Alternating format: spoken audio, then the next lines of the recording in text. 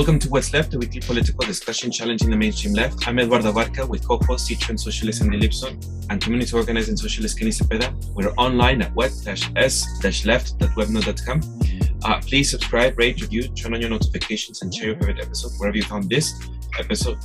Thank you for that. And jot down our information from the episode notes.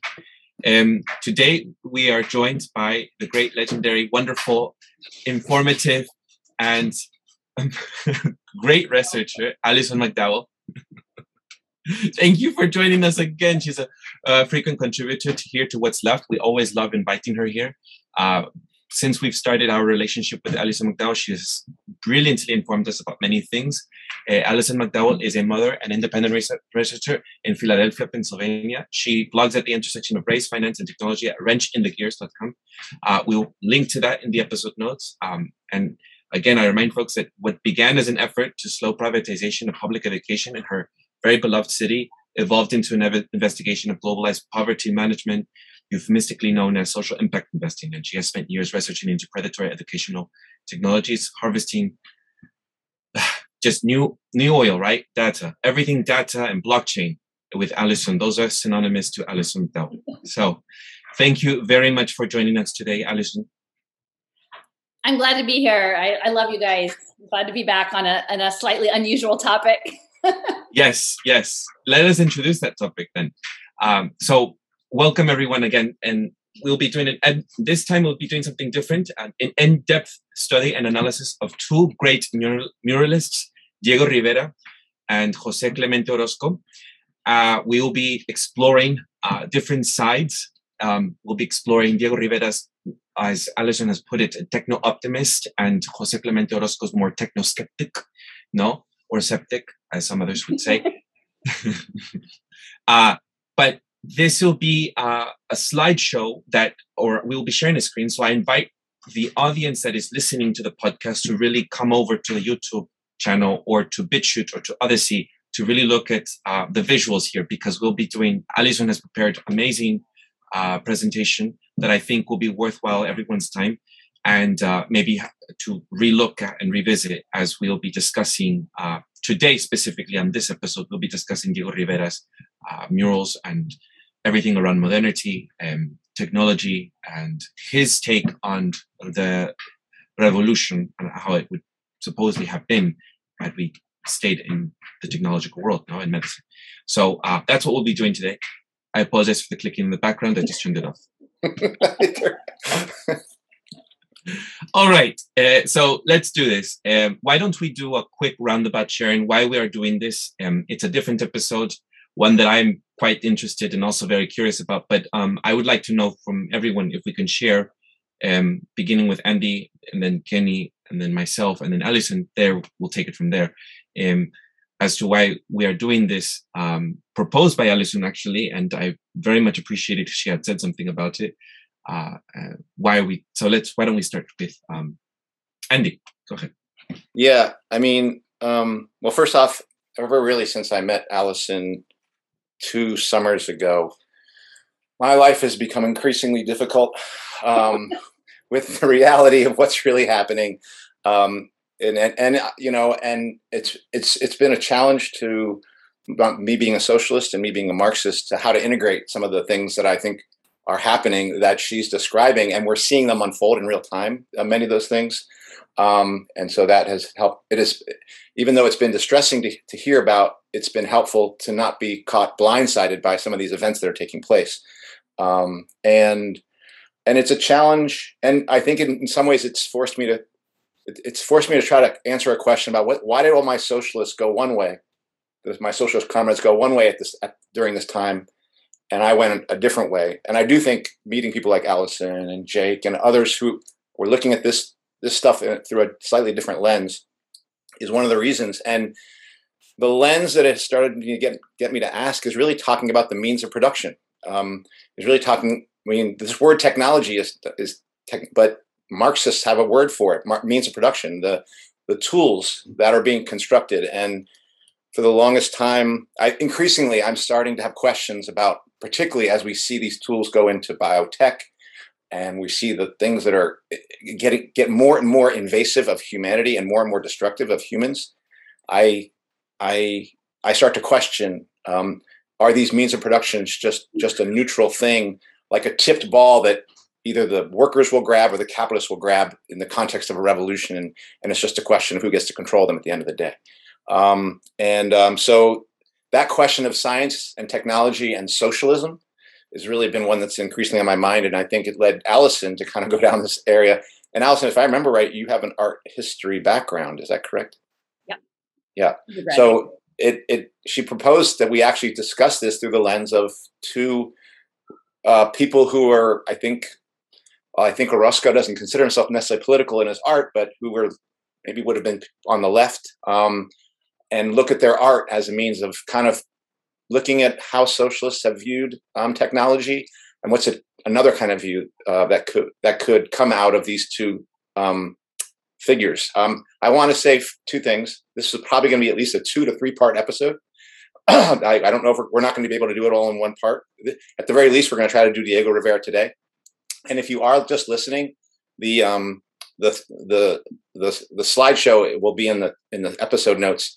You could go through the slideshow as Allison and the rest of us go through it. So that's another way to do it. But that was what I hoped to do today, and I became interested. And this piece of artwork you see up here is Diego Rivera. It was named Man at the Crossroads of Time, but then later renamed when it was taken down in Mexico. It was made Man, Controller of the Universe. So that's not as good a name. So it domination built into that. Yeah, it gives you an idea where we're going on this. So I like to think of this as Man at the Crossroads of Time at the very least. But that's what I would say about this right now. For me, I think I'm on my own Marxist socialist journey. Some people that have listened to my story, I lived in Nicaragua, that kind of started some questions within me. And then, COVID and trying to inquire into what's happening, what's behind the headlines, what's up with these vaccine passports, what's up with DARPA and involvement behind all this stuff. So it's led me through, to a rabbit hole of technology and in the omnipresence nowadays, and the acceleration of technology in our lives. And so, I have questions, and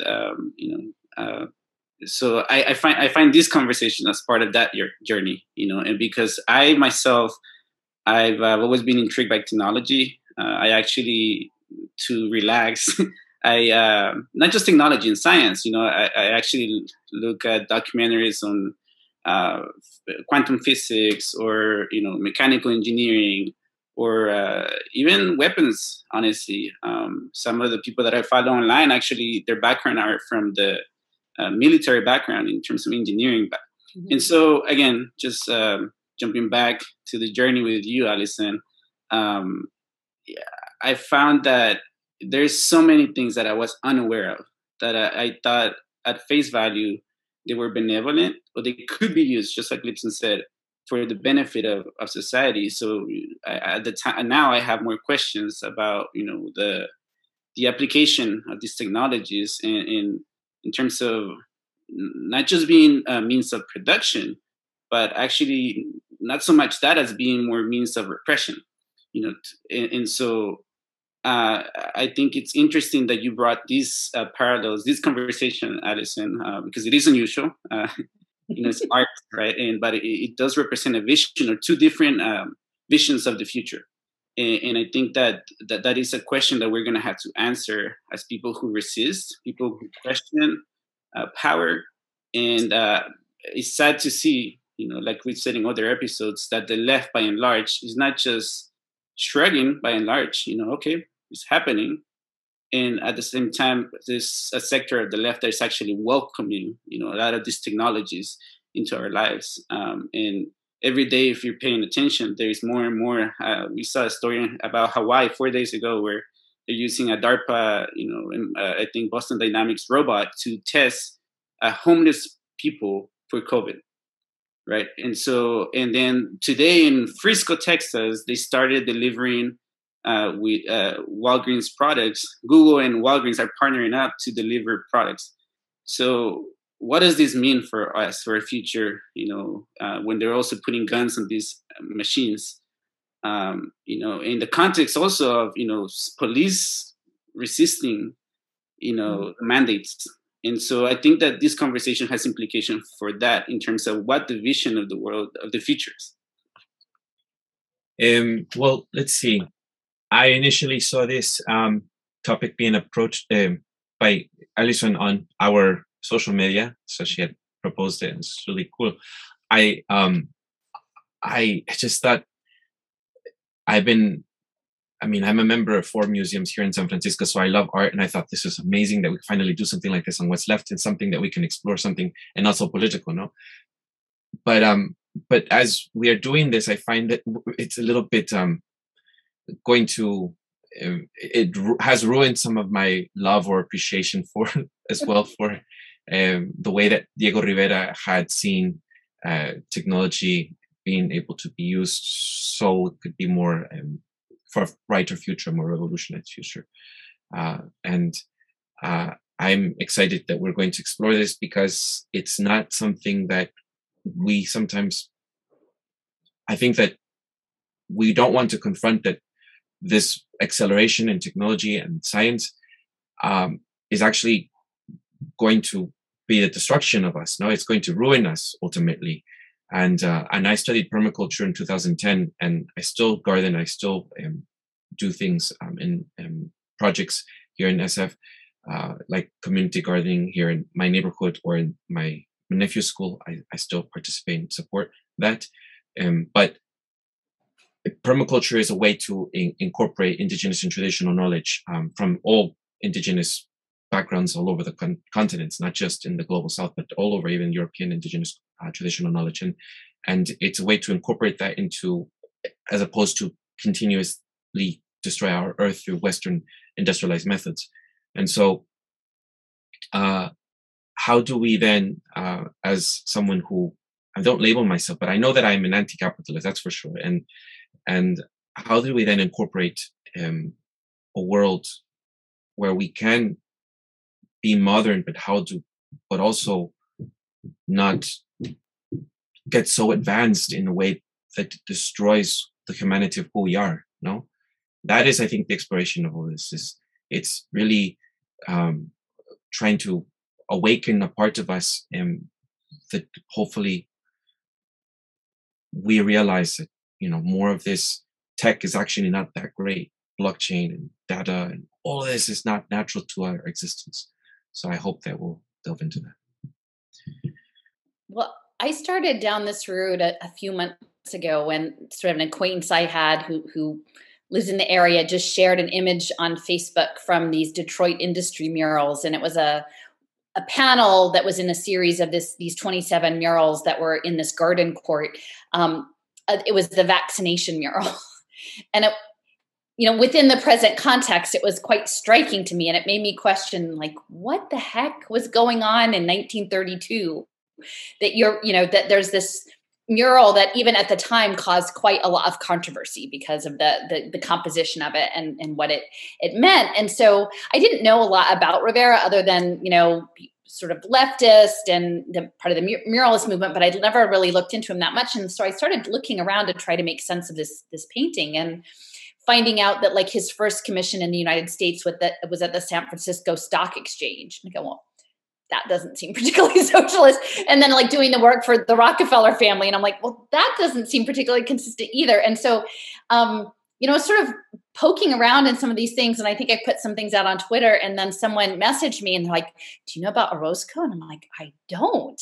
And they sent this link to this very large scale mural series, which is in the library at Dartmouth College, which was put together around the same time in the early 30s.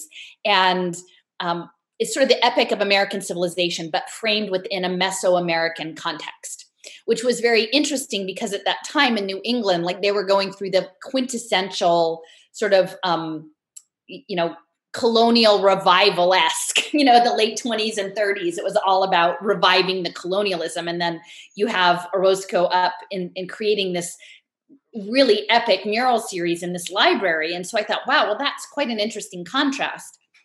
So I pitched to Andy, I'm like, part of the thing I've been struggling with from the left is that when I'm relatively recent to all of this. The last 5 years coincided with my activism here in Philadelphia.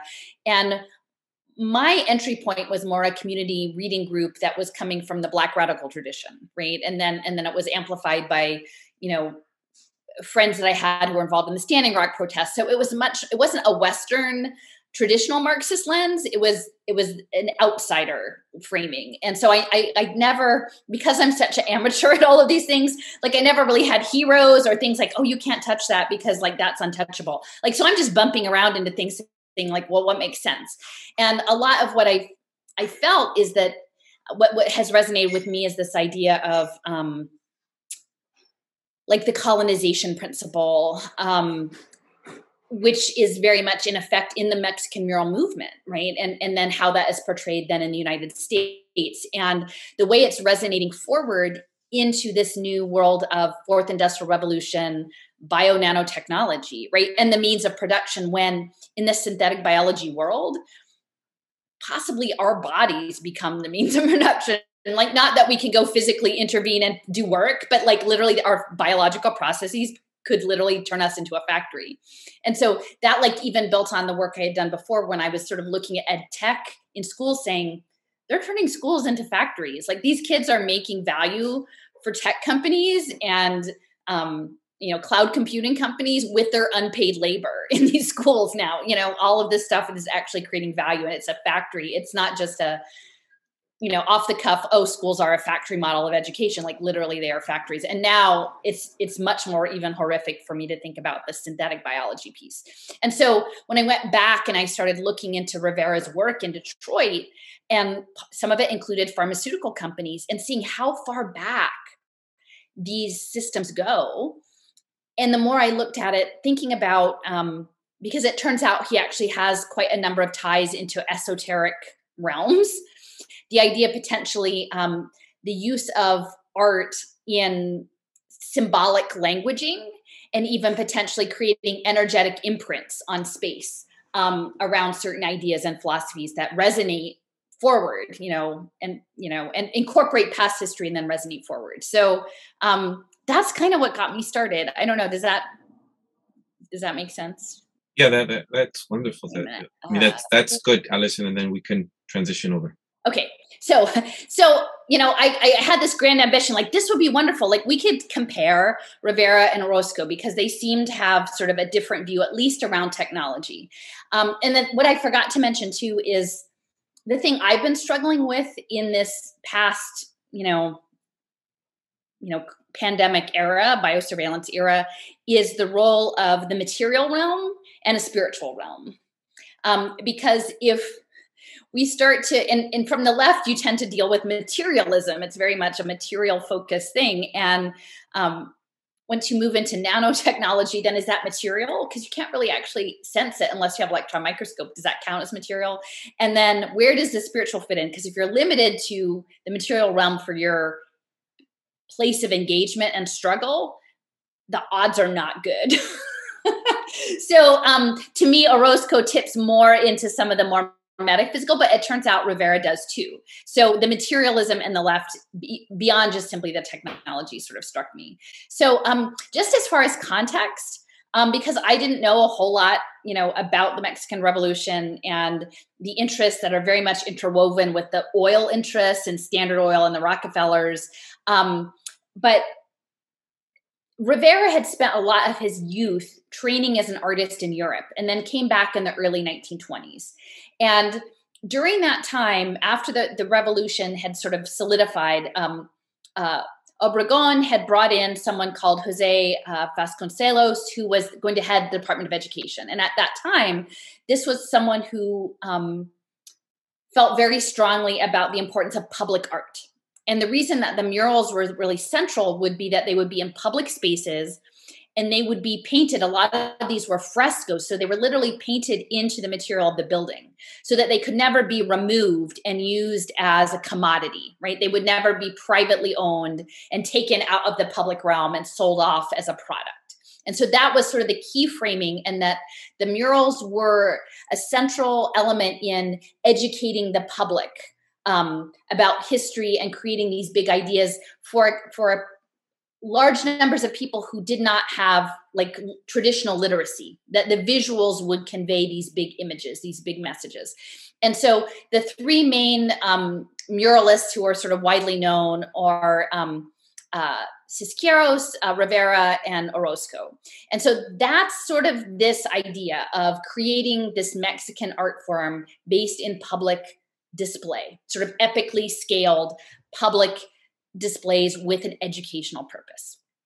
And it said that like he commissioned the painters at Mason's wages. So these were not painters who were lifted up above the workers. They were simply workers who were doing this important task of educating the public and solidifying the ideals of the revolution.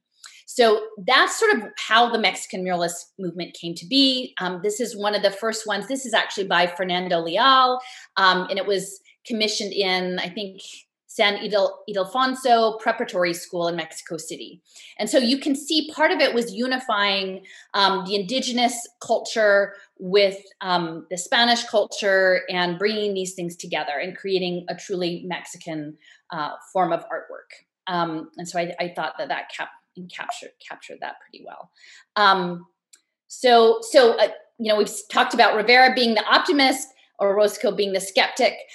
One of the conversations I keep getting into with people a bit is around the technology. And a lot of times what's thrown up to me is sort of like, it's not the tool, it's how you use it or who uses it. And so I think that's something I'm interested in talking a little bit about is, Audre Lorde, I put in this quote here about the master's tools will never dismantle the master's house. So within the context of these technological systems, were these ever the tools of the people, or were they always master's tools? And I don't know that there's any one way to think about that. But I think in the top image, which is from the Detroit industry murals, it's showing the Ford plant. In my sense of analyzing this image is the sort of the power of the worker, the strength of the worker in these systems. And this is an interracial group of workers working together to, progress, right? That is the progress. Below that is a detail from an Orozco painting from 1940. It was commissioned by the Museum of Modern Art, and it was, I think, like bomber and tank. It was a military image. And I pulled it largely for the chain because I tweeted earlier today, I said, I think that Orozco would have a good sense of what blockchain was about. Because for me, that image below, the chaining of people really speaks to the blockchain, where some would say it's just a tool, it's how you use it. And I would say, I don't know, I don't think it was ever our tool. So I don't know, do you guys have any thoughts on the opening introduction? Yeah, I definitely want to say one thing, because I found two quotes, because I think you said something interesting about the mural movement I didn't know, that murals might be a basis for educating folks. Mm-hmm. And I think Diego Rivera might have thought that, but I'm not sure Orozco would have thought that, because I want to use these two quotes, and I think we'll keep those pictures up there because I think they're instructive. Because here's what Diego Rivera said in many ways about his art and being an artist. He goes, these are both quotes from these guys in the 20s, not in their 20s, but like during the 1920s. Okay. I don't know how old they were. But so it's at the same political time. These are two quotes from them. And Rivera said, "To be an artist, one must first be a man vitally concerned with all the problems of social struggle, unflinching and portraying them without concealment or evasion, never shirking the truth as he understands it, never withdrawing from life. As a painter, his problems are those of his craft. He is a workman and an artisan. As an artist, he must be a dreamer. He must interpret the unexpressed hopes, fears, and desires of his people and of his time. He must be conscious of his culture. His work must contain the whole substance of morality, not in content, but rather by sheer force of its aesthetic facts." Okay, which that's Rivera, right? And Orozco said this. He goes, "The real work of art, like a cloud or a tree, has absolutely nothing to do with morality or immorality, with good or evil, with wisdom or ignorance, or with virtue or vice. A painting should not be a commentary, but the fact itself, not a reflection, but light itself, not an interpretation, but the thing to be interpreted. exclude everything that is not purely and exclusively the plastic geometric language subjected to the inescapable laws of mechanics expressed by an equation is a subterfuge to conceal impotence. It is literature, politics, philosophy, whatever you will, but it's not painting.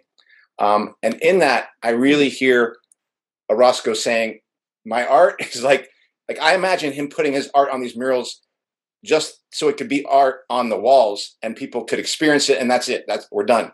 I could see Diego Rivera saying, this is for the people. This is to move people in a particular direction, to express what I see in the world, but with an aim towards educating.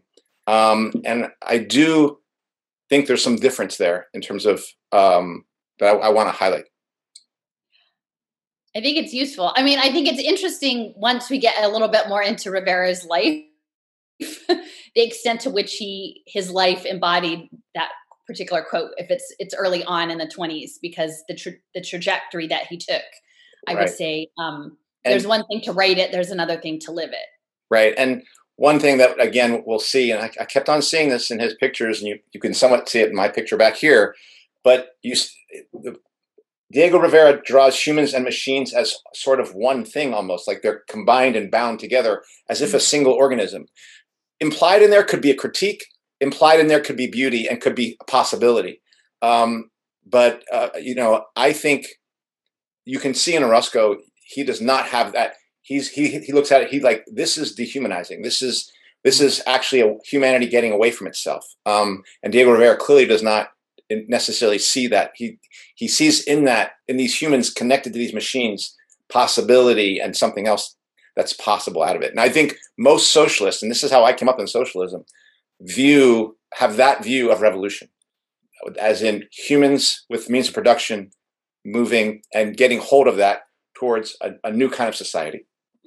I was going to add a bit more context to what you had said earlier, Alison, which is that, I'm Mexican, so I grew up in Mexico, seeing a lot of the names that are here in the streets and the avenues. And so Alvaro Obregón was a very influential person in the 1920s. He was very much the person who was going to uphold the constitution that came after the Mexican Revolution. So I'm just adding more context to it. So yes, he did.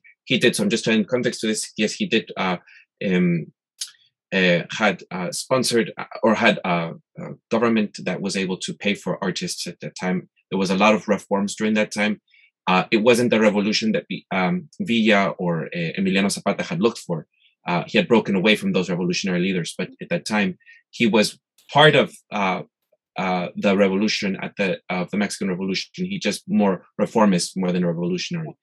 And so yes, there was a very boom at this time of Diego Rivera's time. There was a lot of art, education reforms, labor reforms, land reforms in Mexico. The relationship with the Catholic Church had also changed at this time.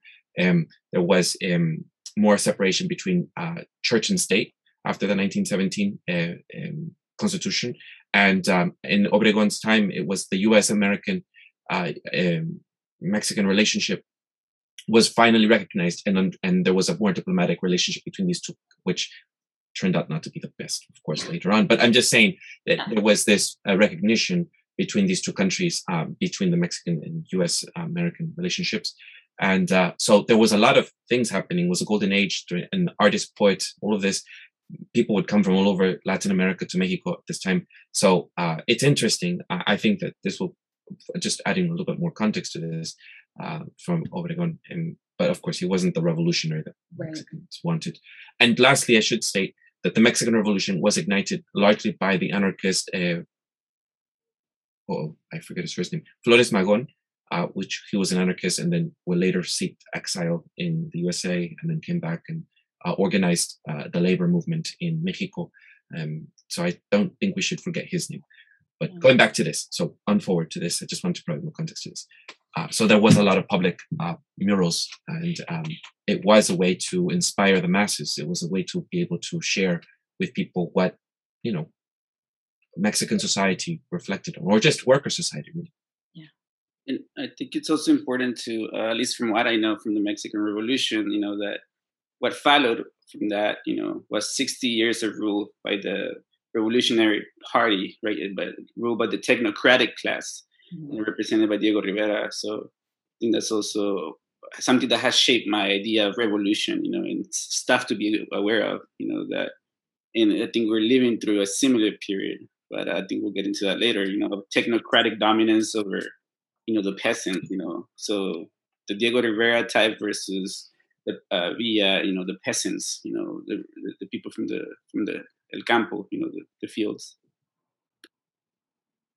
And I want to say, and we can maybe get into this like in the next round when we do Orozco, but part of it is, my understanding is that his framing around revolution was somewhat more skeptical because he was concerned about the violence and things not necessarily ending up the way that it had went. So he was somewhat more reserved about the potential for revolution or what it actually meant. And it wasn't during a military engagement, but I think actually a celebration, like a fireworks celebration of the revolution, that he actually blew his hand off.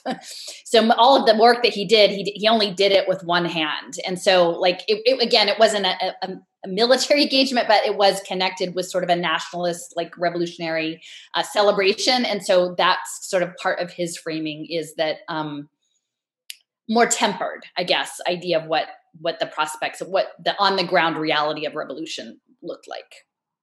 So, so just as far as context, I'm trying to remember, and maybe I can look into it a little bit more, but by the early 20s is where these early commissions were for San Ildefonso, 1922. And then by the late 20s, the work had sort of dried up. And so both Rivera and Orozco ended up in the United States doing commissions. And so the most of the pieces that I'm looking at are pieces that were pieces done in the United States. Their body of work is much larger, but focused on those particular pieces with the center point of the Detroit industry murals. So this is right around the time of the height of the Depression. And so just for context is, these bread lines. So in the United States, at least, the patronage of sort of these elite financiers in making these murals and choosing to patronize Mexican muralists and bring them out of their cultural geography-based work and then bring them up into the United States and use them in a certain way to convey a certain messaging, I think was very intentional. And this was happening at the time when, many, many people were going hungry. Fast forward to today's context. This is just our current situation. Again, because a lot of this will be talking about technology and biotechnology. It's kind of like hidden behind the little things, but there's this black rock with sort of toxic cell divisions above it. And that's a detail from the Detroit mural series. And so as we're moving forward, our current contemporary context, pulling it forward, is looking at BlackRock's connection to health investing, Blackstone acquiring Ancestry.com DNA and Black AI, and these, he literally is putting the Blackstones in this the Detroit series. So that's sort of back and forth in this. And this is a detail from one of the murals. Again, and sort of my question is, and Andy, you spoke to it before, it can be read in a number of ways, right? Like there are potentials, or the man is consumed in the machine. And I think within this detail, it's more the latter, the individuals being consumed in this mass of machinery and overwhelmed by it. This is one of the images of actually Orozco's first commission in the United States at Pomona College in California, in their dining hall, which is odd. Like it's sort of a foyer to their dining hall, but it's actually Prometheus. And so I think what we're grappling with is, bringing the fire to the people, right? What does it mean to take from the gods and then bring down?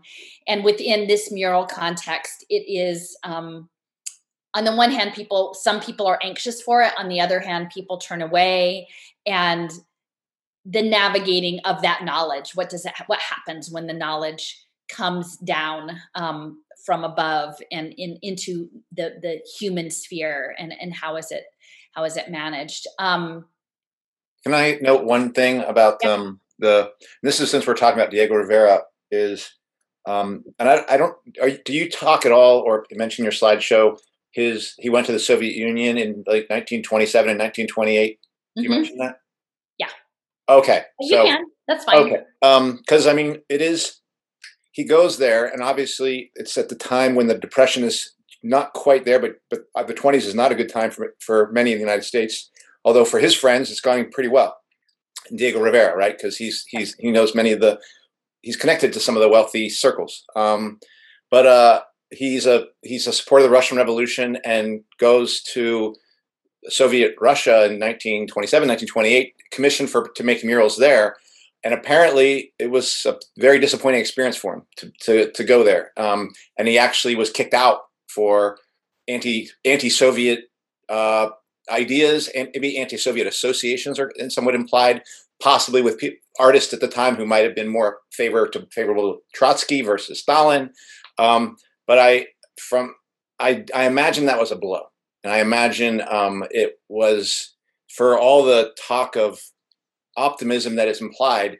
I think when there was so much hope in the Russian Revolution that people had, but in the early 20s, I cannot imagine that he went there and was like anything other than struggling with the idea of the possibility of revolution after that, particularly when he's kicked out.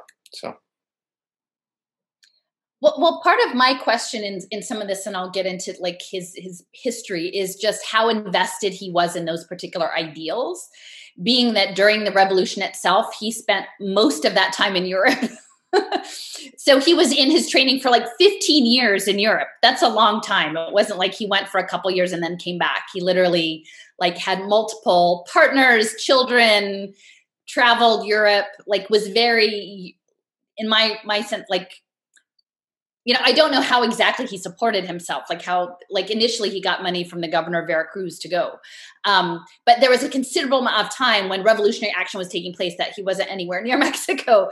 And then later, and so part of it is, I wonder how much of it was opportunistic, like in terms of also that work, because it didn't feel like and I'll have some images later that he did watercolor sketches, but no, it seems like if you had a certain experience, you would incorporate that more directly in a more formal way into your body of work, which I don't know that happened, but let's see.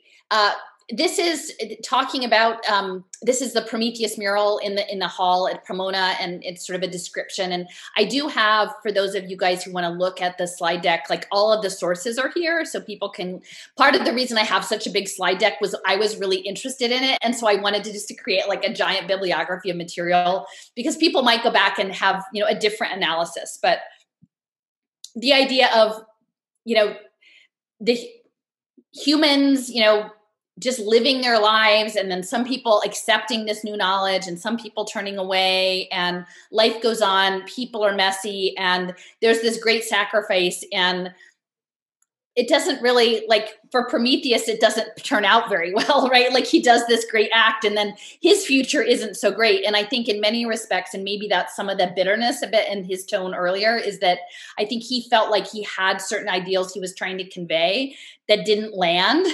And he just felt like they're not getting what I'm saying, which, you know, I can empathize a little bit sometimes with that.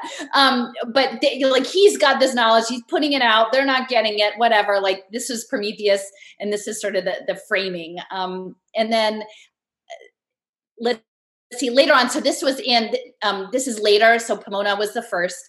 Then he did some work at Dartmouth before he did the whole mural project. He came, initially they were looking at wanting Rivera, and then they pivoted to inviting Orozco instead. And so he did a few paintings before he started the mural series. He's already talking about the creative man escaping the machine, and a lot of the images are similar to what we saw in the bomber tank mural from 20 years later.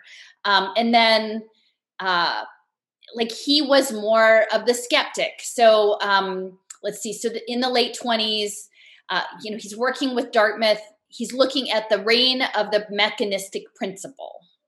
And this image over here is actually from a later mural in Guadalajara at the Hospicio, which was an orphanage and a hospital, and where elderly people stayed. And this was in their library. And it's quite crazy, but this is actually Cortez.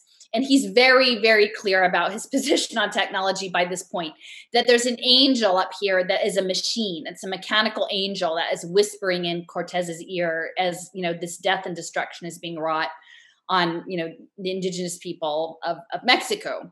And there are other images in this series that actually have like two-headed horses with a robot dog that is very similar to Boston Dynamics robot dog Spot. I mean, it's the eerie how close he was. Yeah, Hospicio Cabañas in Guadalajara. So I'll just read it. It said that his work resonated with Lewis Mumford, and it says, as Mumford wrote in 1934, war, mechanization, mining, and finance played into each other's hands. Mining was the key industry that furnished the sinews of war and increased the metallic contents of the original capital hoard, the war chest. And on the other hand, it furthered the industrialization of arms and enriched the financier by both processes. For Orozco, as for Mumford, industry and domination were two sides of the same coin. Mm-hmm. And for me, my framing in terms of understanding it towards present day technology is that most of this technology is war machine technology for what it's worth. It's coming out of, and some of it is being birthed out of academia, but a lot of it with corporate finance that is tied to the war machine. So, no, I think that's an important point.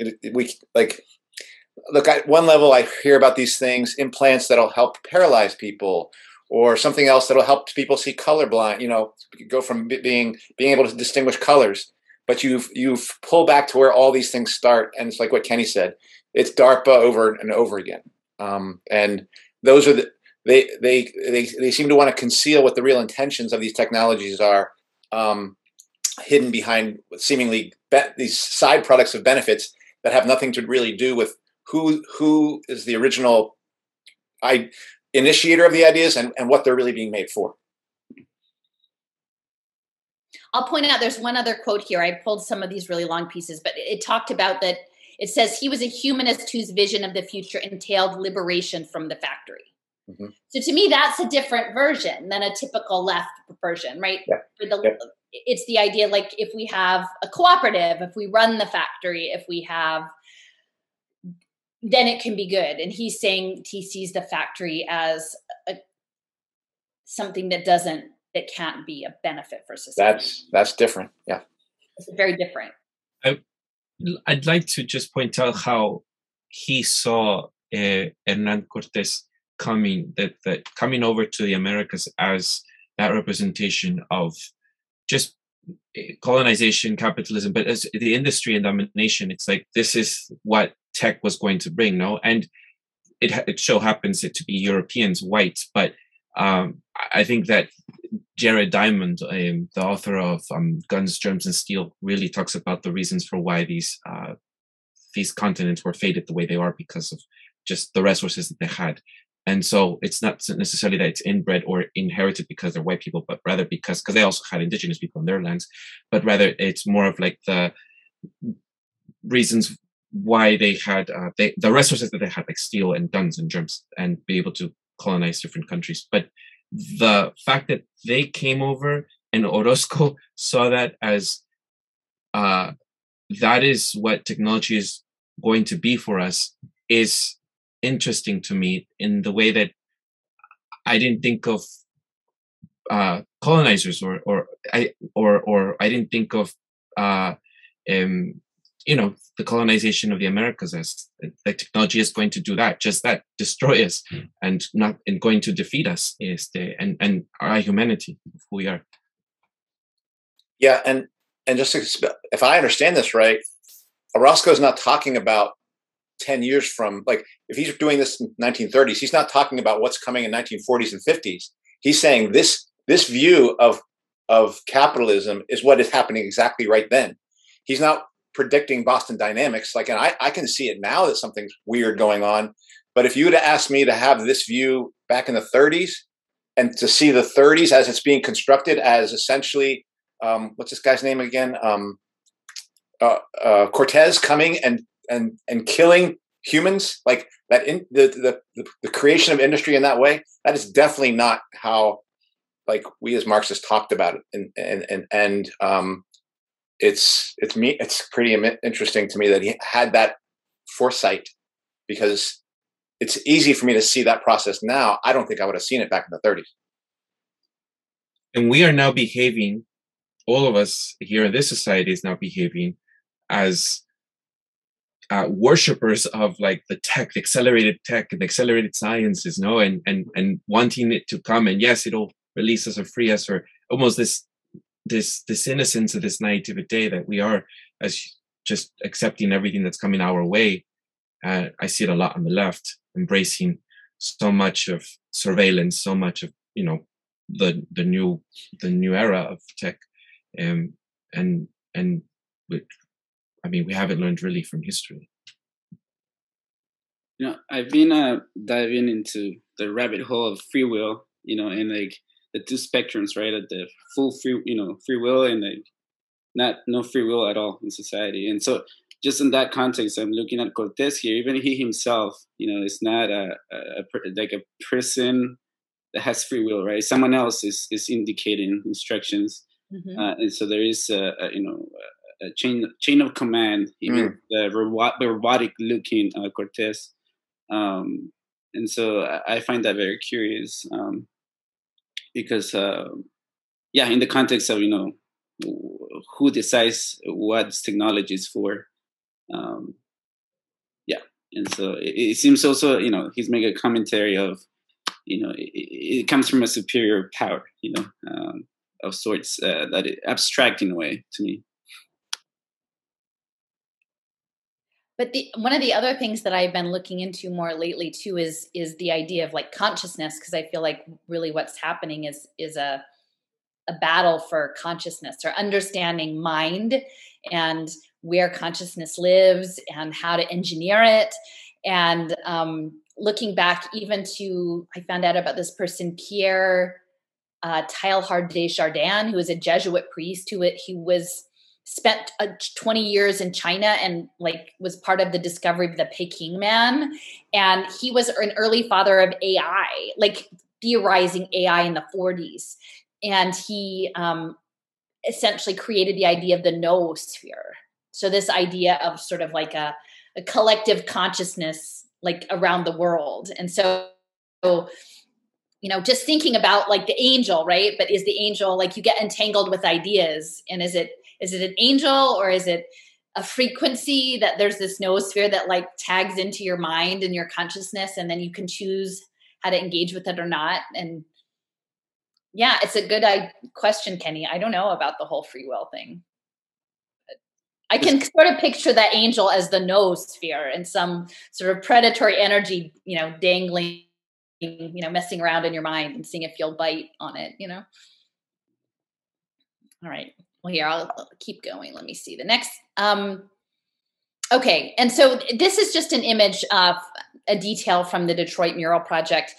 It's a small image at the end in one of these sort of narrow bands, but it actually is speaking about globalization. And it builds on the previous slide talking about sort of domination and resource extraction. That literally, they were already, the River Rouge plant of the Fords, they were looking to control all the raw materials. So they would own all the mines, all the lumber, and on the right-hand side, this is the Brazilian rubber plantations. And then on the other side are the docks. And it's fascinating to me that the fish then turn into boats. So that the fish in Brazil turn into these mechanized boats on the one hand. And then you've got the freighter, which was very early, you know, in terms of global transit. And literally this thing that's from the curator at the museum described it as being based on an Aztec life and death mask, that there's a face, you know, a face with flesh on one side and a skull on the other, and the star in the middle. So to me, it's very clear, the predatory nature, the intended predatory nature of resource extraction. Now, the curators always spin it. They say, well, it could be good, it could be bad. It just depends on, like, you know, how you use it, or what the future holds. If it ends up being a bad thing or a good thing, maybe it could be good. But literally, the guy who's harvesting the rubber looks like emaciated, and it doesn't look. I mean, and in fact, on this dock, it almost looks like a gun out there. It doesn't look promising. Yeah, and it's important to remember, I think, also that for all the people revolutionaries at the time, they're in the 30s, in the 20s and the 30s, who would have even had their criticisms of the Soviet Union. One of the claims that they make of the superiority of the Soviet system was its growth in its economy during the same time when the so-called capitalist countries were in the decline in the 20s and 30s, that they did not see themselves subject to the business cycle in the same way.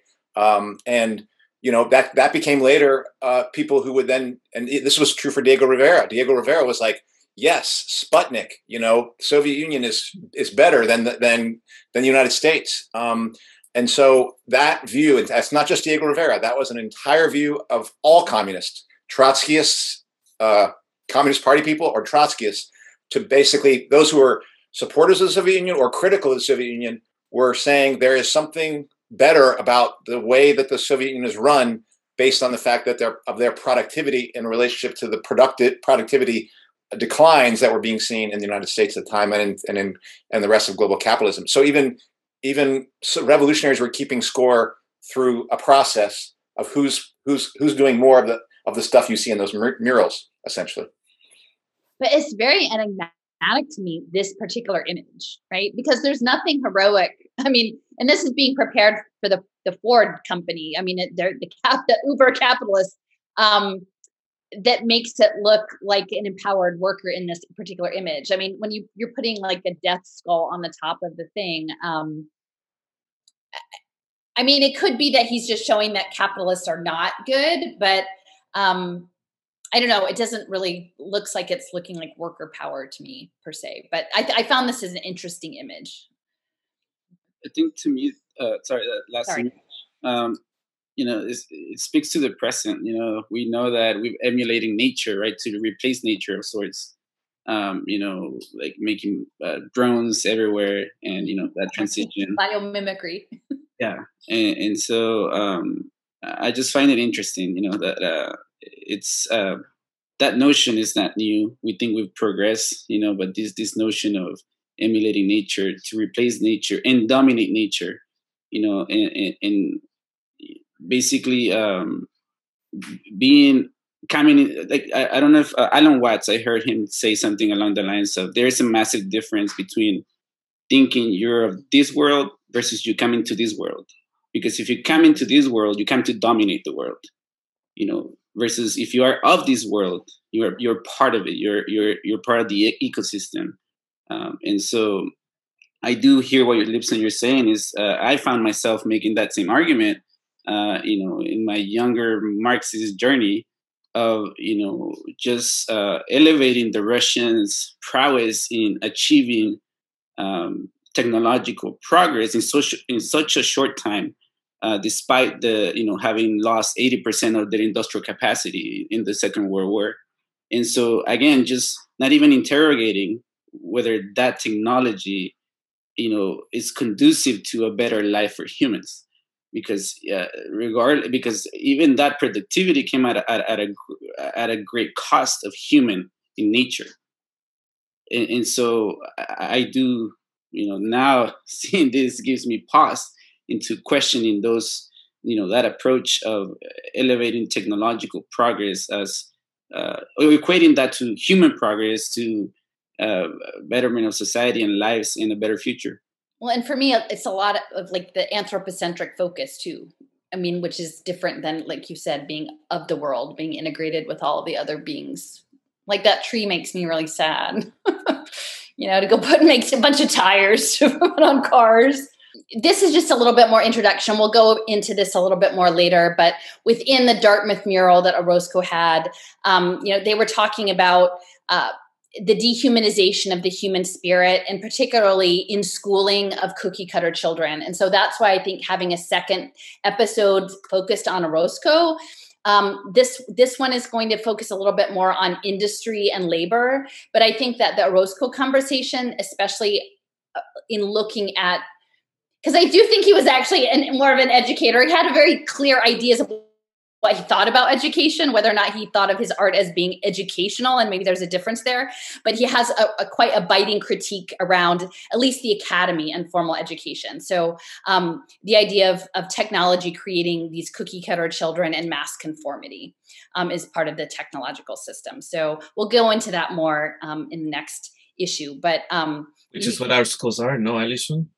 Pardon me? Which is what our schools are, no? I know. I feel I feel so duped. I mean, I didn't know, because like you're in the machine, and while you're in the machine, you fight to save the machine, right? I mean, yeah, that's where you are. So, you know, and this is from the Dartmouth mural, again, Cortez and sort of the epic of American civilization, and you know, the colonization, and the ships are burning, and then the new era has come, and you can sort of see the machines there on the right hand side of that image. Mm-hmm. But this mural here on the left, actually, it was mostly, I think, painted by George Juan Crespo de la Serna, like one of his assistants, but he conceptualized it. And I thought it was really interesting to me that he chose centaurs. So if you picture the Prometheus is the central image, and it's in this alcove, and there are these two narrow panels, one on either side. So one is Zeus and Hera going, oh my gosh, you know, took the fire and gave it to the people. Our time is up. And then on facing that is sort of the agony of the centaurs. And it's quite shocking, actually. Like, I don't see a whole lot of art that really features the centaurs, but they're being wrapped in a serpent. And this is like a centaur mother and a baby centaur. And they're being like burned up and like grotesquely, you know, squeezed to death. Like their age is up. Which ironically is that we're now moving into the age of the centaurs, which is the human machine hybrid cyborgs. So I wanted to sort of point out the resonance of that imagery. Okay, so the image, the vaccination panel. So this is what did it for me. This is sort of what got me started was someone posted this image. And it's very strange. I mean, if you imagine, this was part of this Detroit mural series. It was in a room that was formerly a garden room in the museum that he was given over by the Ford Foundation, Edsel Ford. And this is one of the smaller murals. And in this, I sort of have an image. I'll talk about this a little bit more, but it's shaped as a nativity scene. It's quite creepy because there's actually like a dead animal under this sheet here. You can see their little feet. I don't know what kind of animal, and these animals were for the serum of the vaccinations. And evidently the pharmaceutical industry was a major industry for Detroit. I had no idea. The Parke-Davis Company. But as we consider vaccination today and the larger context, it got me thinking I spent some time in Austin a couple weeks ago with Jason and my friend Lynn, and we went around to all these places. And one of the major forces in nanoelectronics is this guy, James Tour, and he has patented laser-induced graphene. He's like, I can turn anything carbon into graphene. And then we know that graphene is being used as an adjuvant in a variety of, it's being explored for its use in vaccinations, if not. People have done investigations of the current ones, but there's much material about it being used as an adjuvant. And so I got to thinking, and our pictures are kind of covering it over, but there's part of it is they make graphene in these furnaces. And so I feel like symbolically there is a connection between sort of transfiguration, the crucible of the furnace, and the transformation of humanity in this centaur-like age that's coming. And so there's a detail here from one of the industry murals with the furnace, and I'm sort of equating it a little bit now with the graphene furnace and the graphene in the vaccines. But this was sort of the main image that drew me in and said, well, what's going on with Rivera with this image? So I don't know, do you guys have any initial thoughts about it? I mean, this just shows to me the admiration of science that Diego Rivera had. Now, there's another mural, I forget when it was done. It was the cardiology mural. It was a mural on the progression of how The institution of cardiology, it picks, I forget the details of it, but maybe we'll post it here and insert it somewhere if you want, Alison. But it just shows how Diego Rivera had this admiration toward the sciences. No, that's what comes to mind for me. I just also feel sometimes the neglected part of all this is just how much of experimentation was done, as we know historically, even before in Germany, for example, on peoples and on Jews, the experimentation has done to advance technology, right? And people forget that so much suffering has come because of it. Just real quick on that, experimentation has happened and is still happening. Yeah. I mean, the most obvious one, obviously, there was the story that broke out about the CDC funding, puppy experiments on dogs that are bred and they're held in these cages, so they get eaten alive by these insects or whatever. But the point is that this stuff is still happening. There's obviously side effects for people in studies, and so people are still subjected. People in life in general, I think, is still subjected to cruel, and questionable tactics in the name of progress in science.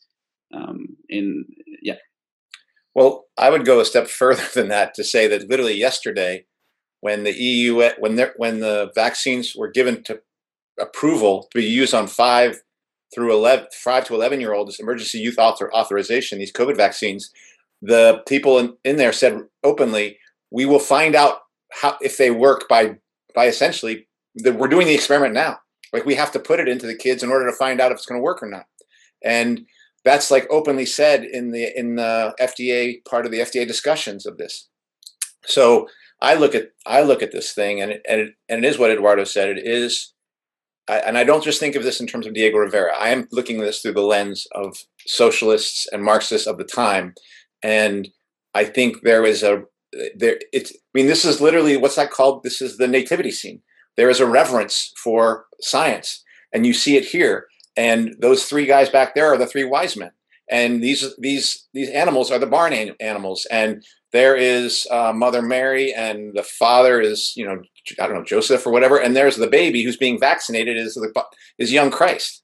And that's the notion. And what that guy is doing with the microscope is he's essentially looking deep into the insides of a dead animal to find out more. And so, I mean, look, if this last 2 years hadn't happened, I would have had a different view about this whole thing. But this is it. This is what we're seeing, and it's and this is the socialists today are literally praising these vaccines as modern saving us from death in the same way that this painting is. And so I think it is important to see that continuum of the left, of people who are trying to fight for revolution, getting caught, I would say, in a trap of essentially, what is it? Praising and praying, creating a religion out of this tool, which was an experimental tool being used on humans, which itself displaced other medicinal ways of treating people. So yeah, it's very striking, and I feel like it's very revealing in that painting. That got my attention. Let me see. Okay, so yeah, this was very controversial at the time, and ironically, because now the Vatican is the one that's pushing all the transhumanist technology, biotechnology, that the various religious leaders were outraged. Now, I think in a certain extent, and actually it's interesting because this last paragraph, and Ford played it up. They loved this controversy. So I think that there's a certain amount of showmanship for some of this stuff. And I think if you consider that perhaps some of this is propaganda and energetic imprint, getting this attention, and in fact, perhaps that composition was meant to draw in this energetic attention onto this installation, achieved its goal. At the last paragraph of this newspaper article talks about in the biography of Frida Kahlo that they described in the incident where the churches and everyone were protesting this particular panel, the vaccine panel, that the factory workers volunteered to stand guard, which left Rivera euphoric, right? So the workers stood in and said, no, we're with you on this, right? And so again, in a strange twist of fate, because now clearly most of the churches are now aligned with the biotech industry. But there, in that moment, there was this sort of materialist version versus a faith-based approach that now everybody has sort of consolidated and everybody's pushing the same thing. But I think from the worker thing, it's consistent back then. At least that's according to the story. That's how the story goes. Well, I would say that story of what happened back then, workers versus people of faith, we are seeing this replayed in education with teachers basically drawing up petitions to have young people vaccinated, and parents trying to save themselves from that. And so I think there's a parallel. Yeah. And so this quote is just sort of introducing sort of the heroic labor. And we talked about this a little bit before, but the idea of engineering and industry being progress, right? That you can honor the labor, honor the peasants, and then move them forward into this new technological age.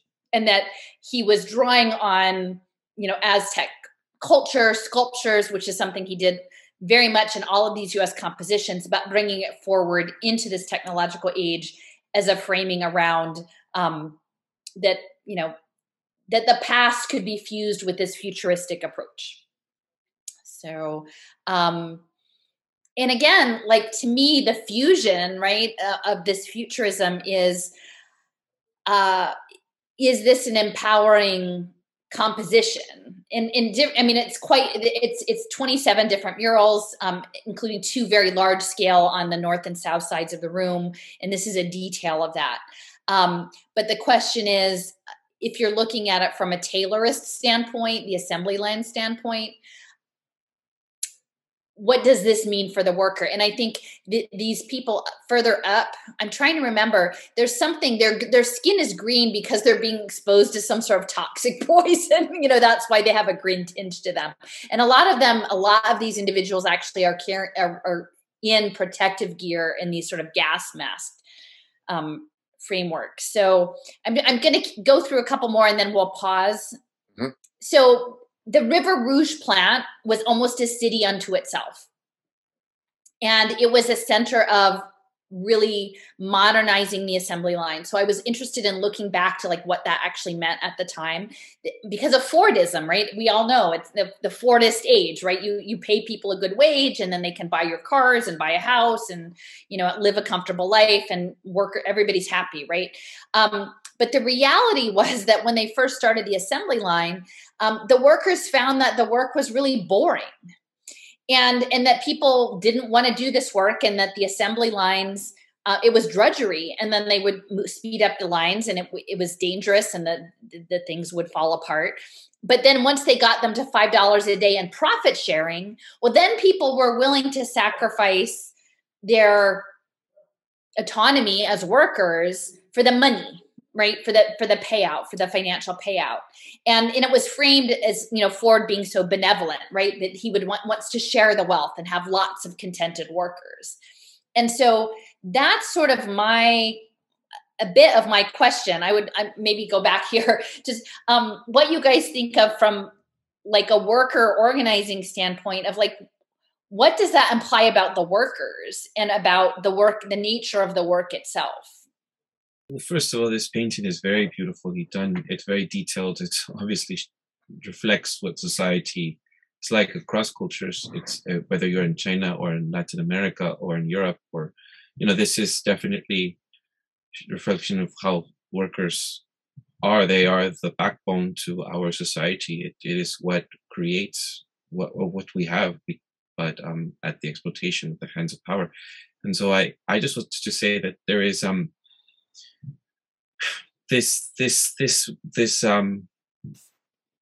the workforce and the power that we have as workers. It's just, I think we undermine ourselves as like bees or ants, that how much power we hold. When I see depictions of workers like this. It's just so much that we can do if we really did if we organized in a way that that is able to defeat those that exploit us. That's just my comment earlier. I was going to say that my commentary to this painting. I think to your question, Alison, like what I see here is a collective process, but not a social process. Because every worker is under task, and they're kind of, yes, they're present in the room, but they're focused on the task, and so they're, in a way, they're just in addition to the machine, for the machine to keep working.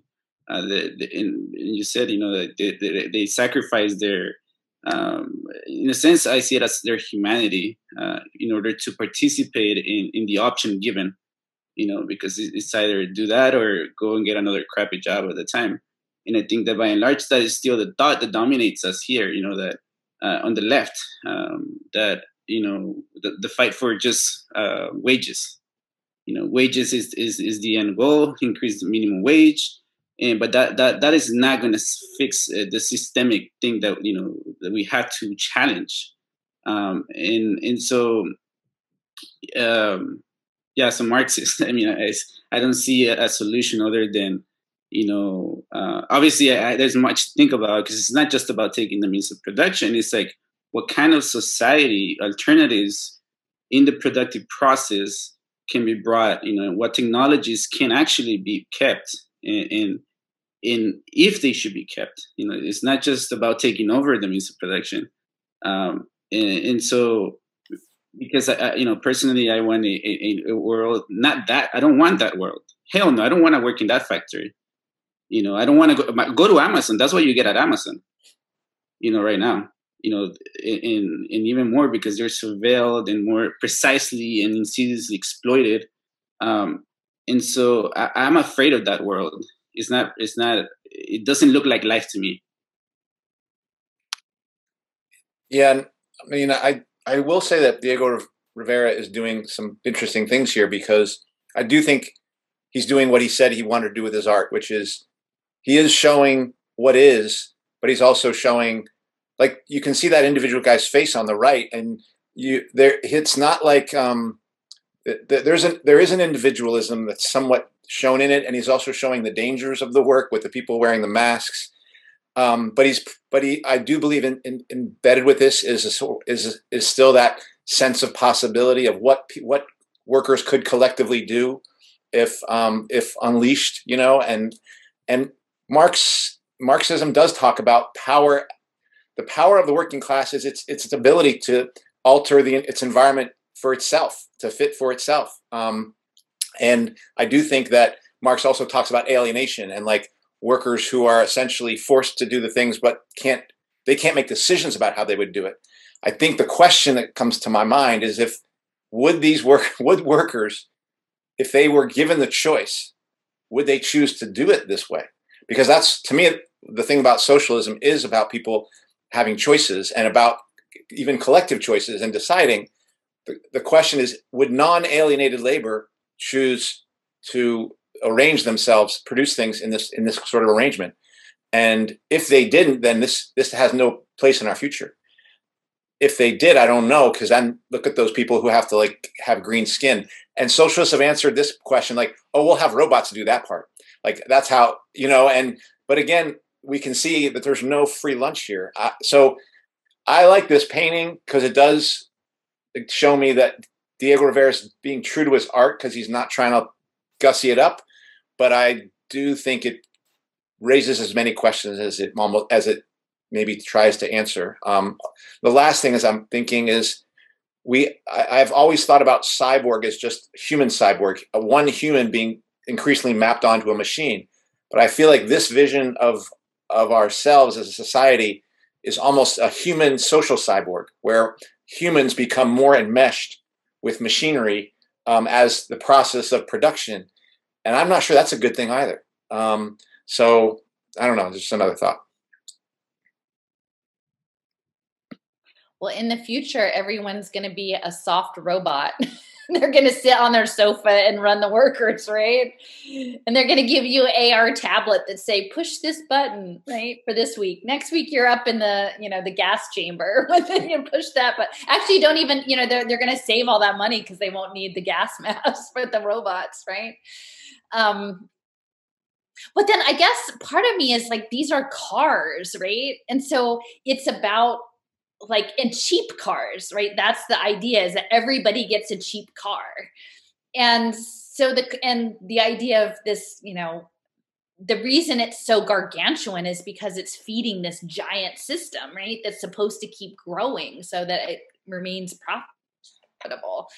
And so to me, that's the implications of like consumer durable goods and the environment and, what are we making? And, in some ways you could say like, maybe cars are better than the people in, China who are making plastic, like holiday decorations or something that are like meaningless, that maybe a car has more meaning, like utility, but, the scale, right? The massive scale. And maybe, compared to, they always talk about the enclosures, right? The cottager industry, like where you actually had control over multiple aspects of the process. And then once people ended up in the factories, that was all gone. They lost that leverage. I don't know. I mean, the thing is, it's a diverse group of workers that's pointed out, that's part of, the narrative, but, I guess who's being uplifted here? Is it Ford for having such a wonderful factory, or is it the workers? And I don't know, like maybe it's unclear. I think Diego Rivera is clear that it's the workers, it's the power of the working class here, but there still is, yeah, but there still is. What is this? Is this what workers would want for our future? If we had real true choices about how we lived our lives, is this what we would choose for ourselves?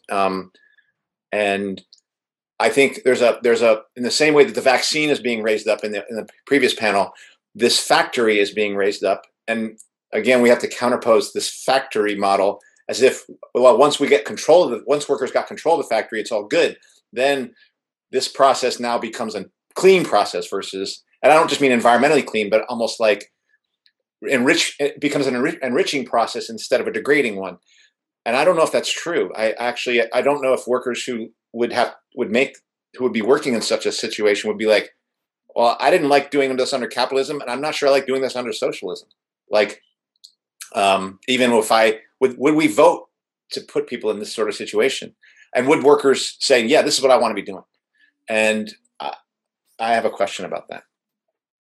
Well, it's interesting because that article, which is actually from the Ford company, was like, they didn't want to do it until we paid them $5 an hour so profit sharing. Right. They didn't really want to do it. That kind of answers the question. That sort of answers the question. Sorry, we have a neighbor who has a really loud dog. So assembly line. Okay. It sounds like a bloodhound. It's some kind of hound. It's a big hound. It comes about every night and it walks around and howls. So, well, this is just going back to like means of production again, right? Because that's the factory. That's a certain kind of factory, a car factory. But now literally they're talking about these biotechnologies turning our bodies into the factories. So I don't know if there are people who are just listening versus watching on YouTube, but, this is from an article from Genetic Engineering and Biotechnology News. I'm trying to think of it's fairly recent. The title of the article is Enabling the Body to Manufacture Its Own Medicine. And the sentence that I pulled out is, in other words, mRNA is a disease eradicating platform that transforms each person's body into its own therapeutic or vaccine factory. So to me, that's the thing I can't quite get a handle on, the left not understanding. They're literally calling your body a factory. like once you go to that point, how are we not applying those principles of means of production to what is coming through the biotechnology space? I feel like it's the same thing as what we just looked at, which is, I think I like, for me, you're right. Like the more that we've gone deeper down this rabbit hole that capitalism has taken us down, the more it's caused me to fear what the world we're being driven into. And it's caused me to relook at that old picture of the factory of humans taking, and it's caused me to question, wait, if I reject this notion of my body becoming a factory, well, then do I accept that workers, we would want to work in a factory? And like you said, when they were presented with that work, it was boring as shit. It was dulling. I think that work's going to be dulling under any circumstance. I don't think you can make that interesting under any. So would workers say, yeah, let's do that? And I don't think they would. I wouldn't want to do it. I would want to do something that's enriching. And I can't imagine anybody who doesn't want to be enriched to say, let me go back into that factory doing the same thing over and over and over and over again. So yeah, I think socialists have fallen for the same reason that we looked back on that and we're like, yeah, if we could just get control of this thing, then it'll be all good. And it's not something I don't think we're not allowed to get control of it. These technologies are being produced as our prison, not as an option for liberation. And Cortez keeps coming back over and over again in my mind. Yeah, I'll never see Cortez the same way. I no longer see him as a white colonizer. I see him as a technological colonizer.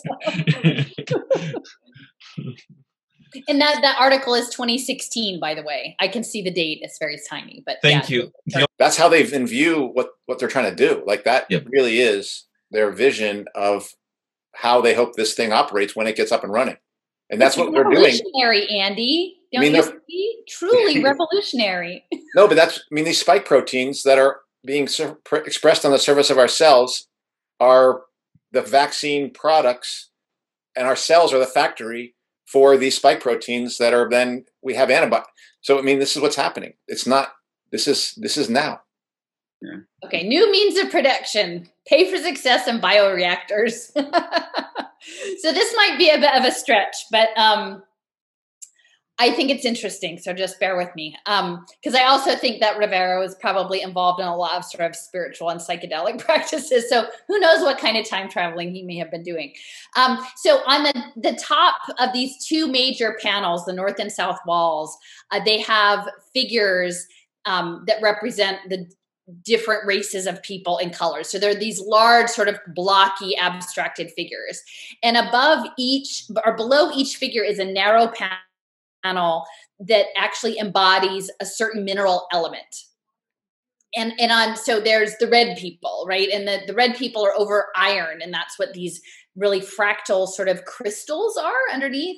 And then you have the black people, and the black people are over coal. And then on there's white and yellow on the other wall. I'll have an image of that later. But you can see the volcano and these hands that are coming out of the volcano holding the black rocks, right? The black rock, black stone in the hands. And then underneath they're underlaid. It's sort of like the people are rising out of these mineral beds.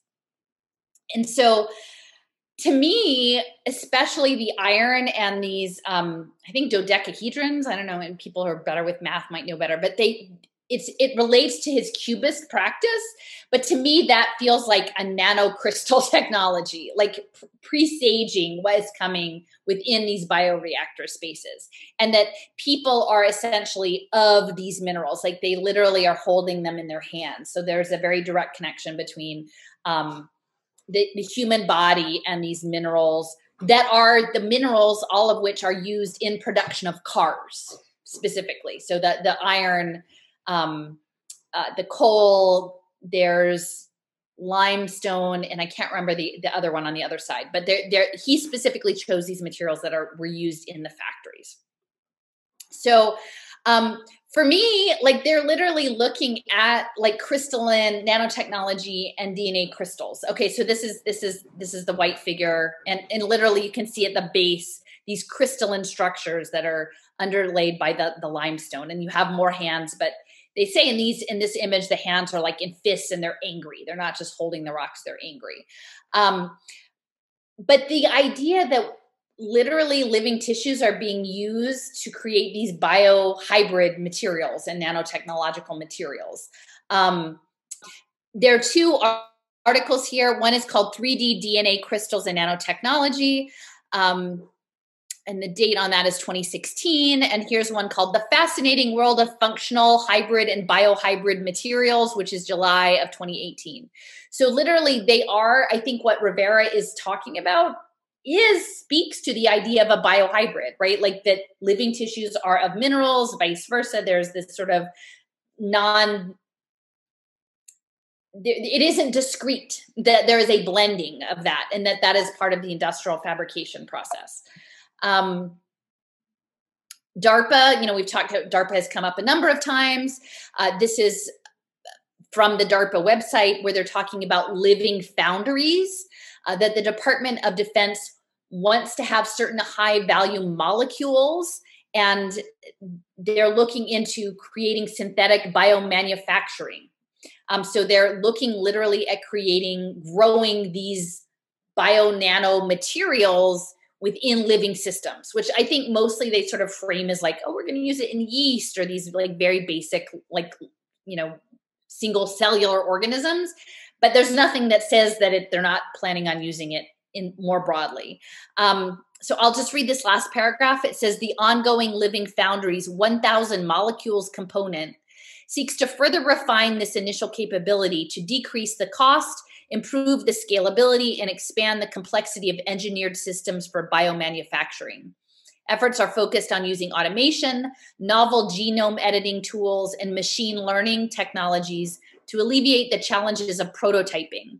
As proof of concept, DARPA aims to produce 1,000 molecules and material precursors spanning a wide range of defense-relevant applications, including industrial chemicals, pharmaceuticals, coatings, and adhesives that can be customized to continually evolving DoD needs while ensuring continued leadership of the U.S. in the rapidly evolving field of synthetic biology.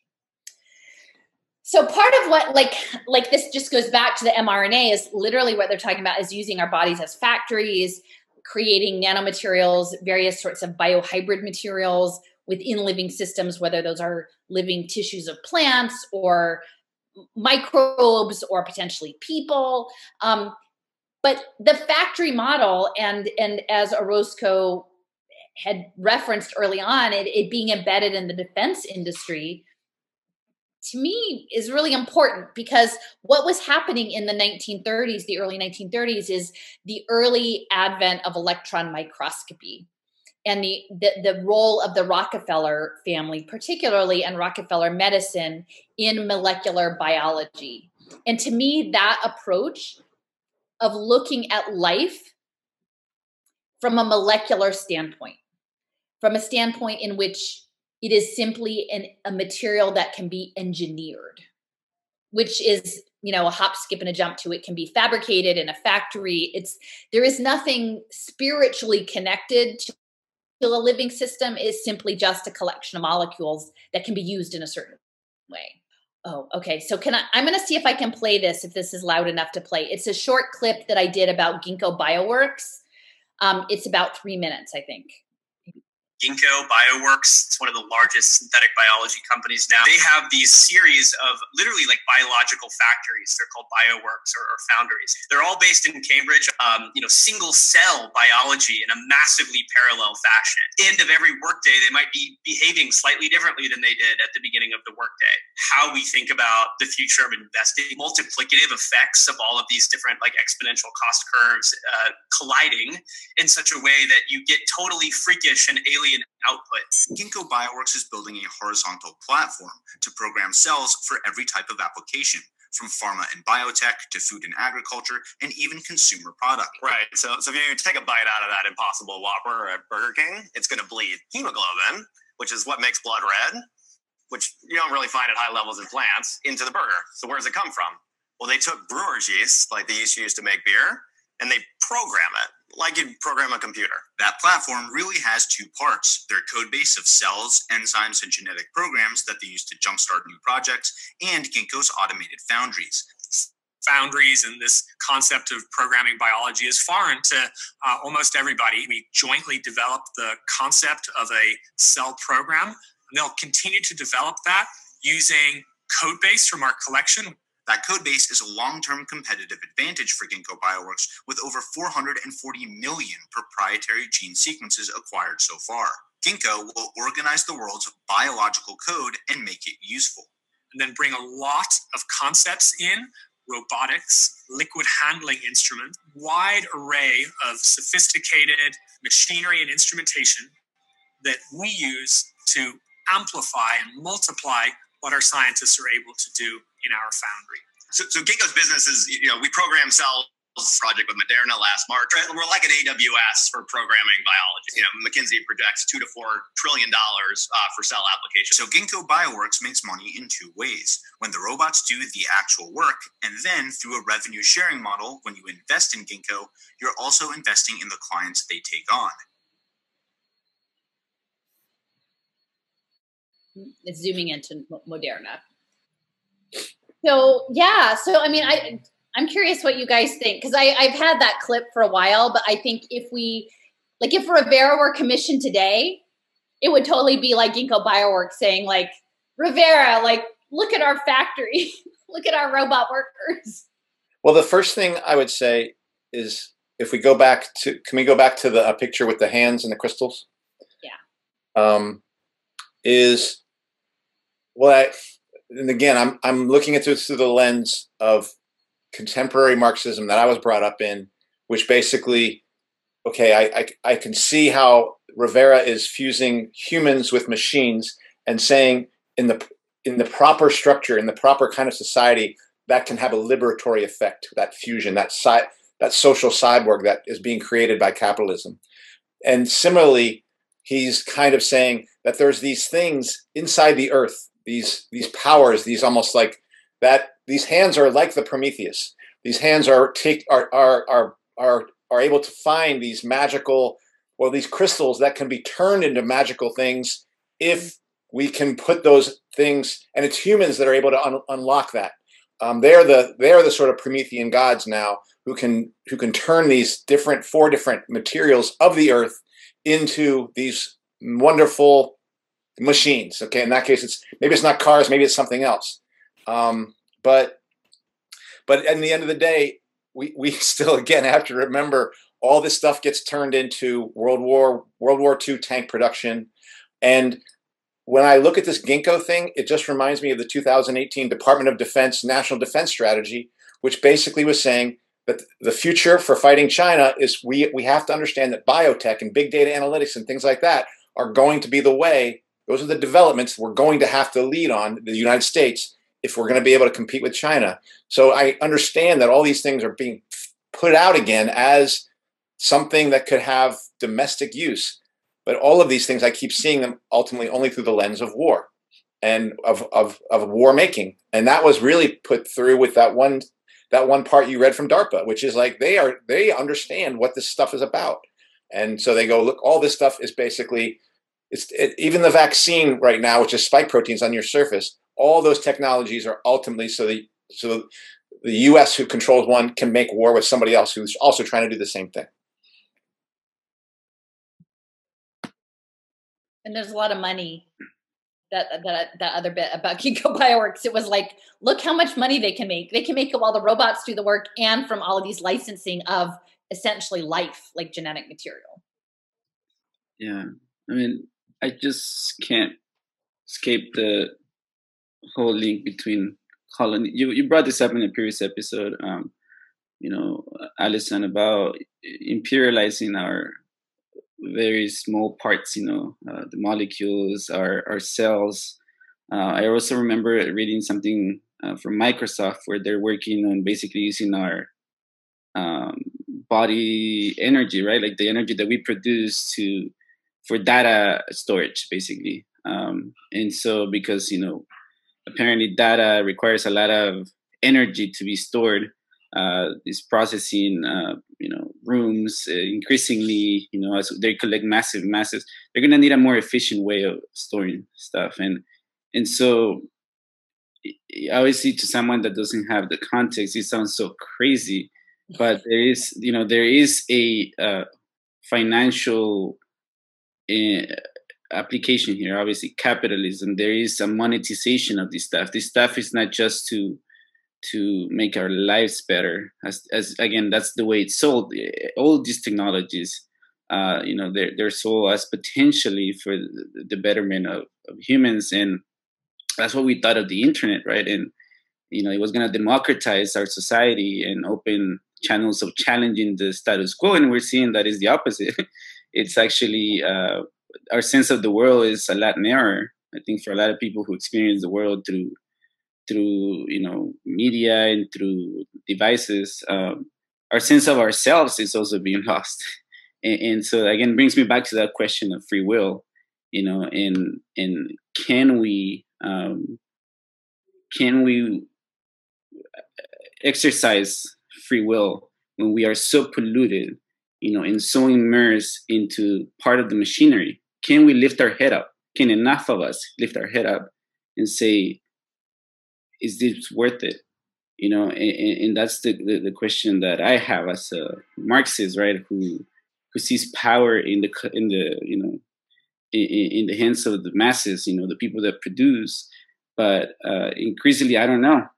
I was very optimistic, but it's hard when these technologies are just amusing and actually kind of exciting for people, and they're welcome as a tool of liberation. I have a friend who's constantly calling me a caveman, insulting me because he works in biotech. Oh, wow. And I'm sorry, like, I love you if you're listening, but and I use this, it's kind of an insult, honestly, and I call button pushers. A button pusher does not know what the masters know. They don't, just like that military person that you guys interviewed here. The button pushers don't have a sense of the strategic nature of the technologies that are being pushed. So in obviously, they also I think, I don't know if I'm correct, but something along the lines of 30 to 40% of our economy is related to national security, quote unquote. The national security industry. So again, in order to change this stuff, right, you have to have an alternative to people's livelihoods. Shaming and antagonizing is not going to work. You have to have alternatives and solutions because, again, as a materialist, fundamentally we want to survive. And our very survival, attached to this machine, I don't think people can see beyond, being attached to this machine. And so then we are just mesmerized. And I do think, at least people that I talk to, this stuff is too hard to process, too hard to understand the implications. And I'm not saying they're idiots. It's just hard, to be able to lift your head up and say no. And especially when it comes at a great cost, and time is of the essence. These technologies are advancing exponentially in ways that we can't even wrap our heads around. This is just opening more questions to me. All these, because there is more. I thought, okay, I was thinking of the insidiousness of developing us as batteries. Basically, look at The Matrix, that movie, right? And then I'm finding out there is way more technologies that I'm not even aware of, coming live into our lives. And, when we talk about AI, we don't even have a sense of how insidious AI is in our lives. And it has been. It's been around. Yeah. And so, yes, it is a race against time. But I guess the question I have is, like, do some people just want to stay connected to the matrix, the machine, rather than fight the machine? And I don't know, that's just like a philosophical question that I have, and that will need to be answered. I'm going to do my battle because I don't want this life. I don't want to be mine. I don't want to be the resource, to feed this machinery, to produce profits so a few can live like kings or beyond kings, like extraterrestrial beings with superpowers. And so that's just the stuff that this evokes, all these technologies, imperialism of the body, of our cells, of our molecules, of our minds, of our consciousness, of our spirit. and so again, and I don't know, like, I don't know, that's why I do this. So maybe someone will have some different answer, different questions, because I have more questions now. My comment, I guess, is just short. To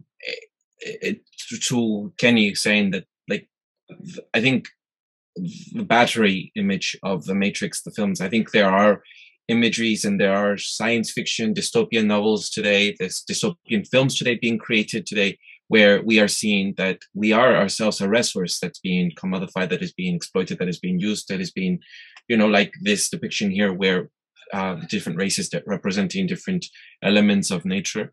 And it's weird, no, I don't want to almost say it, but could AI life potentially turn on us and we be used? I mean, is that something that we can? It's hard for me to fathom, but I feel as if with the recent discussions around aliens or extraterrestrial beings, it's almost as if it's opened up my mind to be able to have those discussions, that we could potentially be used as I remember, as Isaac Asimov's short collection of stories of science fiction, where robots turn on humans and humans are now being used by robots. And we are a resource ourselves. Like, this is, as this mural is being depicted. I have a lot of concerns about the alternative energy movement. Increasingly. Yeah. Are we the new renewable energy? Are humans it? We've been trying to figure it out for so long. It's finally come. Well, there's all this conversation now about decentralized grids and the blockchain, and and they all talk about solar panels, but I'm like, I think it's like a hop, skip, and a jump from the solar panel to the smart shirt. We already had that conversation a bit ago, Just one last thought. And again, in all this, I see this continuous push for something new, something better, something, the eternal growth, right, of that capitalism basically summons into the world. In the same question applies to technology. Like, do we need more of this? Why? Why do we need more of this? Because at least the question on the left, again, is generally, how do we harness new technologies? So that's how the narrative has been driven to, right? Even on climate change. How do we harness new technologies? It's not about stopping production, right? Like the incessant production that we have. It's just, how do we better adapt? And then, again, it's not a question of, that's enough. Like, stop. There is plenty for everyone. Right. Well, I mean, I think, again, the answer that socialists have always made is that organizing the workers as a collective and socializing production, which looks like that Diego Rivera painting that we saw 5 things back, has essentially created the basis for producing enough so that people can have the things they need to survive, and to do it in a short enough time so that people can actually rule collectively together, like, have an actual democracy, as opposed to having to work so hard just to kind of stay alive, kind of thing. That has been the statement. But I got, like you, Kenny, more questions for me come out of these sorts of, particularly as things progress in our current society, as the means of production increasingly look like the way Orozco has depicted them, then the question becomes, like, can these swords be turned into plowshares? Because all of these things really are swords. They're made for death. They're made for killing. They're made for competition over resources. I mean, as those Ford plants are going forward, the U.S. is already laying plans for how they're going to control oil in the Pacific and how they're going to control oil in Europe and the Middle East. So that all this is happening, none of this. So all this production was. Are we immediately, because of capitalism exists, are we all then strapped to our machines forever because of the things of productivity? If that's the case, I don't know, man. I just don't know. So it just raises a bunch of questions about because again, the center of revolution in socialism has been getting control of the means of production. And if I have a question, if it's going to be that simple, is it we have to destroy the means of production and then reform what we want? I just don't know. But that's a central part of the way Marxists look at it. And if the means of production if those means of production are all constructed around one aim, which is killing and competition, can you really turn those things into life things? Can they just be tilted? Can they be used for a different purpose if their purpose was only one? I have a big question about that. Well, one of the things I just want to add in as someone who's like not a long-standing leftist is just that more of an indigenous worldview resonates with me because it's the larger complex relationships of humans within the other living systems. And so if you're planning an economy, is it essentially around human need, right? And that for me, the frame of what is it to be a good relative, not beyond humanity, in that balanced place. And then would you want to plan all of that? And then would that make you God, or some sort of techno God decide to plan the whole universe? That's the man control of the universe, I guess. That's kind of maybe what he was saying. So anyway, that's kind of one of the things that I think about. Just because some of these things sound super outlandish, like within the context, I was looking at crystals and like piezoelectric, because I have to say, about 3 years ago, I met Roz Ben, and he does a lot of work around geomancy and crystals and sort of doing this artistic interpretation and this sort of like decolonizing work. And I was, my first thing was like, crystals, I don't know. I wasn't a crystal person really. Like now I have like my little crystal necklace here somewhere, but like, I was like, and then I got to thinking about how much of technology is really crystalline based. I mean, literally it is crystals. It's refined in certain ways, but it really is about crystals. And so I was looking at some of the history because I do like to sort of look back and see where things came from. So in this sort of 1920 to 1940 timeframe, which is when these murals were being produced, like what was happening with crystalline technology, and among those included like work on materials testing with ultrasonic waves, because I think a lot of what we're experiencing now has to do with frequency, and like crystal radios. And following the World War I, it talks about classic piezoelectric applications. Now we're hearing about human piezoelectric energy harvest, but some of those applications included things like microphones, accelerometers, transducers, bender element actuators, phonograph pickups, and signal filters. And so these things were already in the works in World War I, and then sort of further developing, although that they had limited commercial production. But the idea of using crystalline technologies within the context that might seem kind of far-fetched, but it was within the technological framework of that era. So I just wanted to make that point. And this is an image that I've used in some other slide decks, but I kind of imagine like the post-Fordism, which is where life itself becomes the car on the assembly line. And then instead of the workers, they're all replaced by robots. And that we're all being systems engineered on Kenny, this speaks to your free will conversation. Like, do we have free will, or are we just on somebody else's assembly line? And where the hell is it going, right?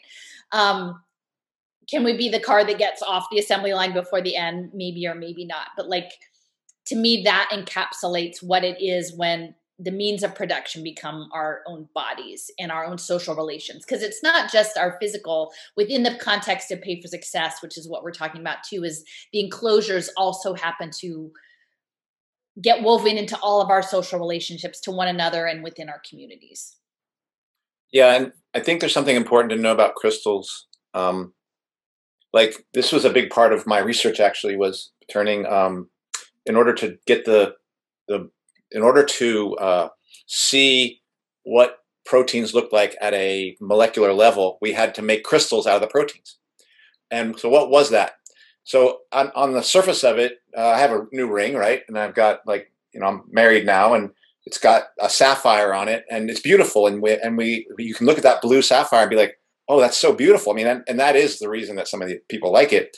But what's important about it for science are two things: are the order. It's ordered and repetitive. And what it allows you to do is whatever signal is sent, then each molecule or each thing inside that order will send out the same signal at the same time. Like they'll all be a chorus. So this allows you to amplify a signal. And that's really what's the inner part of what makes it so useful for capitalism is not its beauty, it's not its outward beauty, but the fact that everything's in order and it repeats itself in 1 dimension, 2 dimensions, and 3 dimensions over and over and over again. And the more order there is in a crystal, the more it is just a repetition of the same thing over and over and over and over again, like a factory plant, then the more useful that crystal is for the capitalist, because whatever signal you send into that thing and whatever transformation takes place within that crystal, it will be the same transformation. It will send that signal out in a single sound, amplified, because everything was in the same structure, in the same order. So everything gets seen. And that's exactly what I was doing. I was hitting these crystals with X-rays in order to see the scattering of those X-rays by each of those protein molecules. So from that, I could unpack what it looked like and what those proteins looked like at the carbon, for where their carbon atoms were, nitrogen atoms, oxygen atoms. So again, I don't know, man. These are weird things. It is. No, I didn't know that was your area of expertise. That's pretty cool. X-ray crystallography. It almost sounds like the way consensus is manufactured, and in having people repeat the same thing over and over, by being exposed to traumatic stuff. Yeah, and the reality is not much of what is life that we consider life is crystalline. Like is not order, is not the same thing over and over again. Of course, crystals exist in nature; they come out of. But most of what we understand of life doesn't have those features to it. It's unpredictable, and it's distinctive in its difference, not in its commonality, and so.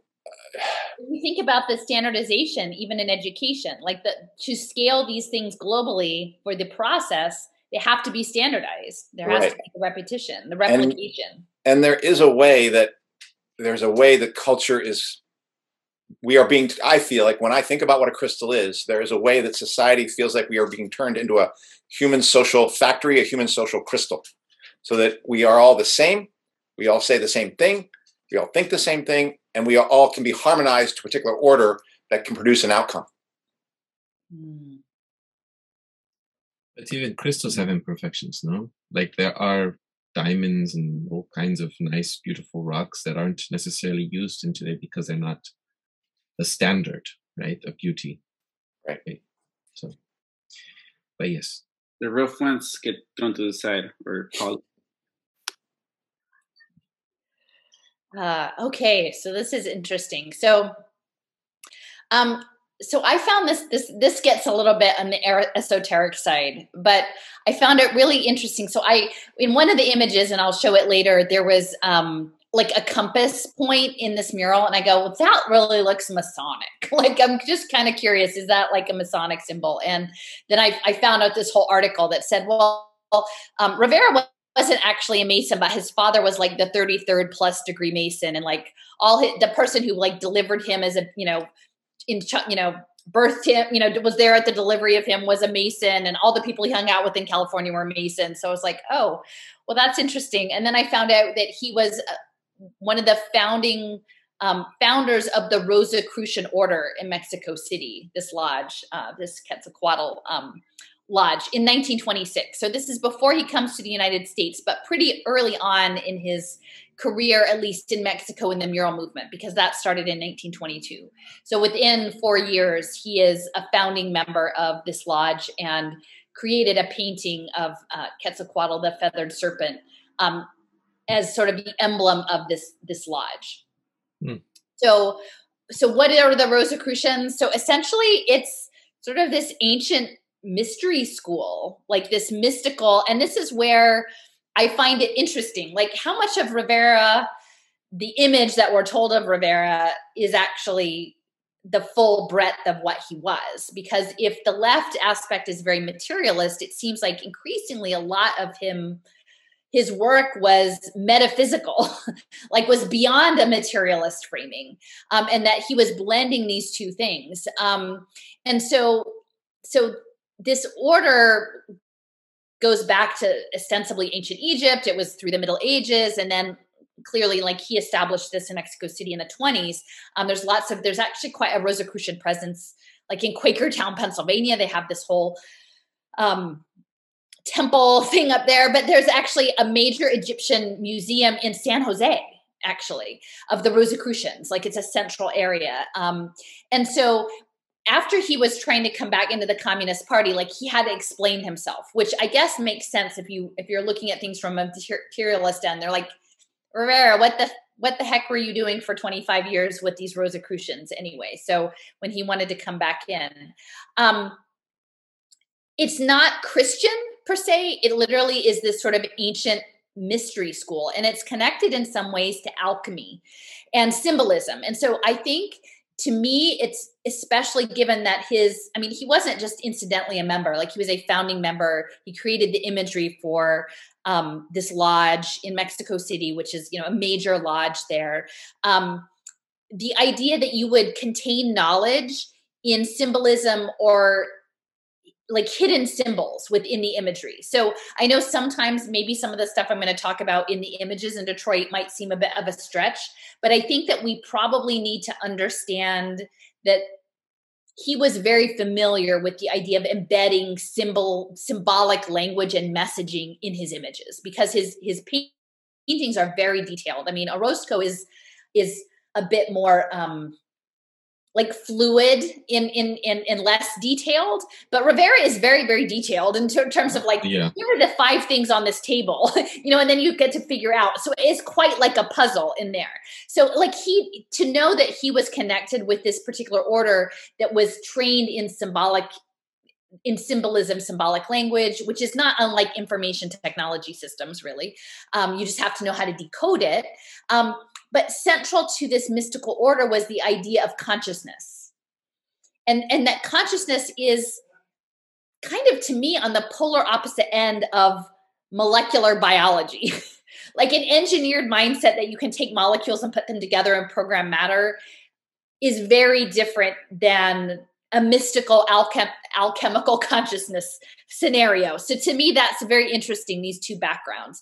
And this is just, again, from this history of the Rosicrucianism, but the idea of alchemy.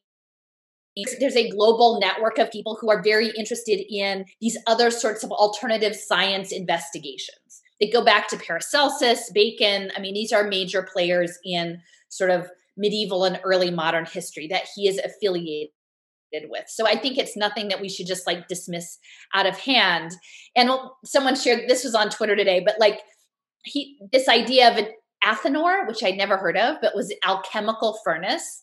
And like this image is like all the little black stones going to feed the alchemical furnace. And so I started thinking like alchemy, like some of it is spiritual alchemy and the alchemy of the soul, but could nanotechnology, like could this idea of biotech or molecular biology that's evolving into this nanobiotech space be today's equivalent of an alchemical process? And then what is the role of the uber capitalist, hedge fund investor class of BlackRock and Blackstone in running this transformational furnace, which is not unlike the graphene furnace and the furnaces in the Ford plant.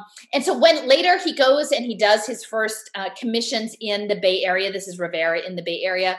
But this is a major museum in San Jose, the Rosicrucian Egyptian Museum. Like it's not, I mean, not the Google, but like many people think that this is a very esteemed, it's not a flaky, just side of the road attraction. It dates to 1926. So, it's an hour outside of San Francisco. And the idea that he has founded this Rosicrucian Lodge in Mexico City, and then he suddenly gets transported up and is working with all these Masons in San Francisco. there's no way that I think that he doesn't know about the individuals who are involved in this circle. Even though an hour by car today is probably a little bit longer in the late 20s, like it's not so far if you're coming from Mexico. And then additionally layering onto this that San Jose is the county seat of Santa Clara County, which is where all of the Pay for Success finance pilots are happening, and where the legislation that was the first corporate personhood tied in with the railroad system happened in the 1880s. So there's these layers of history overlaid on top of Santa Clara County and San Jose and this with this Rosicrucian. So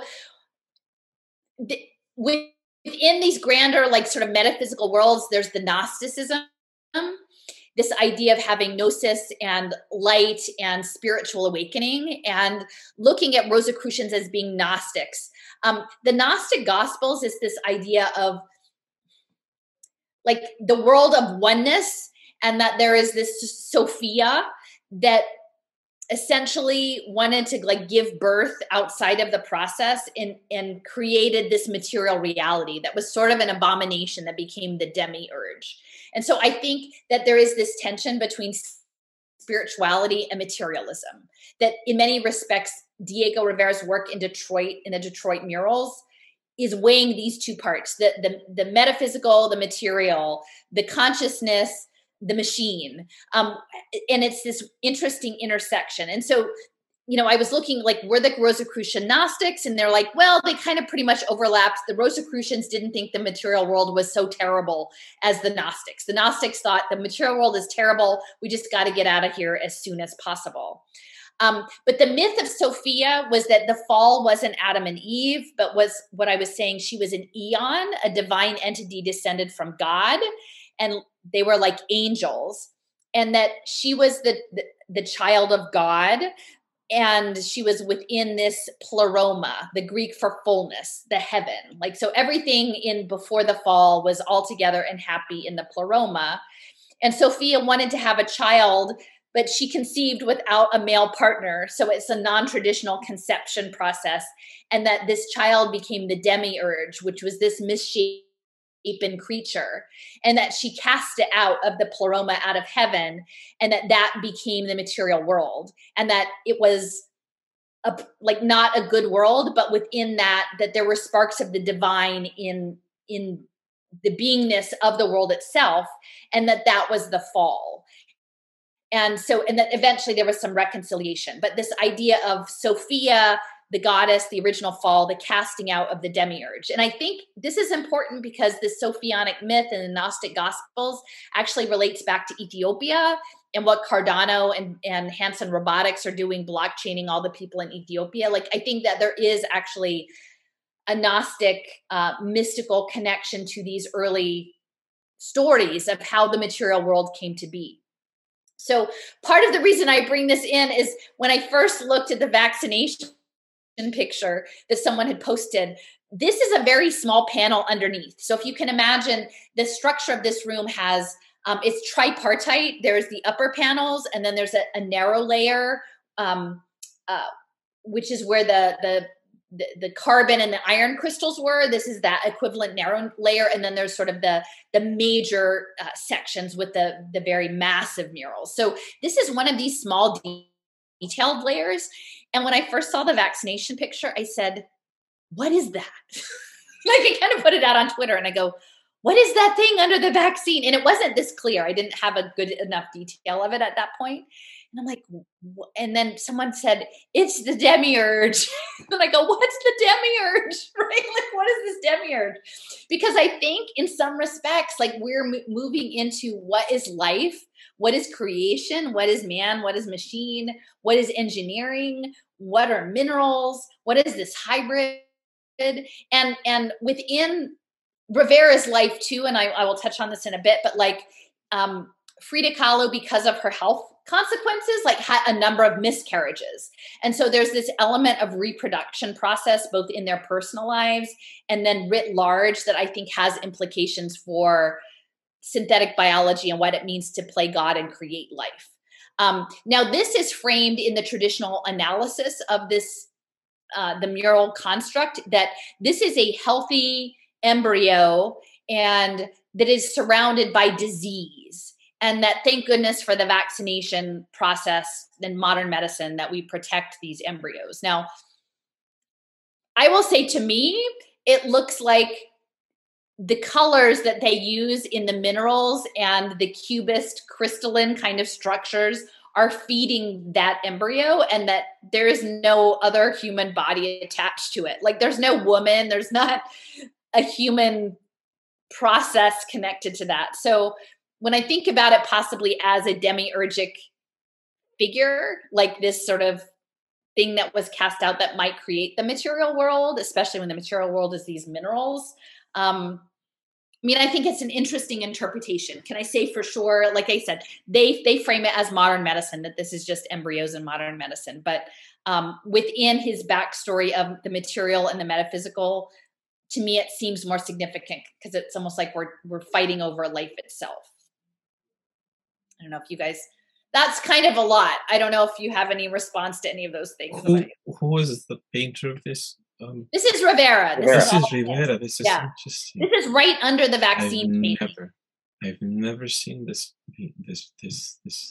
I don't automatically see it surrounded by disease all around. I mean, some of those things just look like what are normally just, but the way that magnified biology looks. It doesn't to me, at least I'm imagining this when they're saying surrounded by disease. It's all those cellular things on the outside, correct?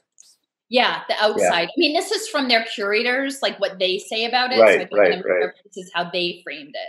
I mean, the thing that comes back to me is that because this is now this mural, is it connected to the people with the hands and their crystals coming up? That's a different mural, isn't it?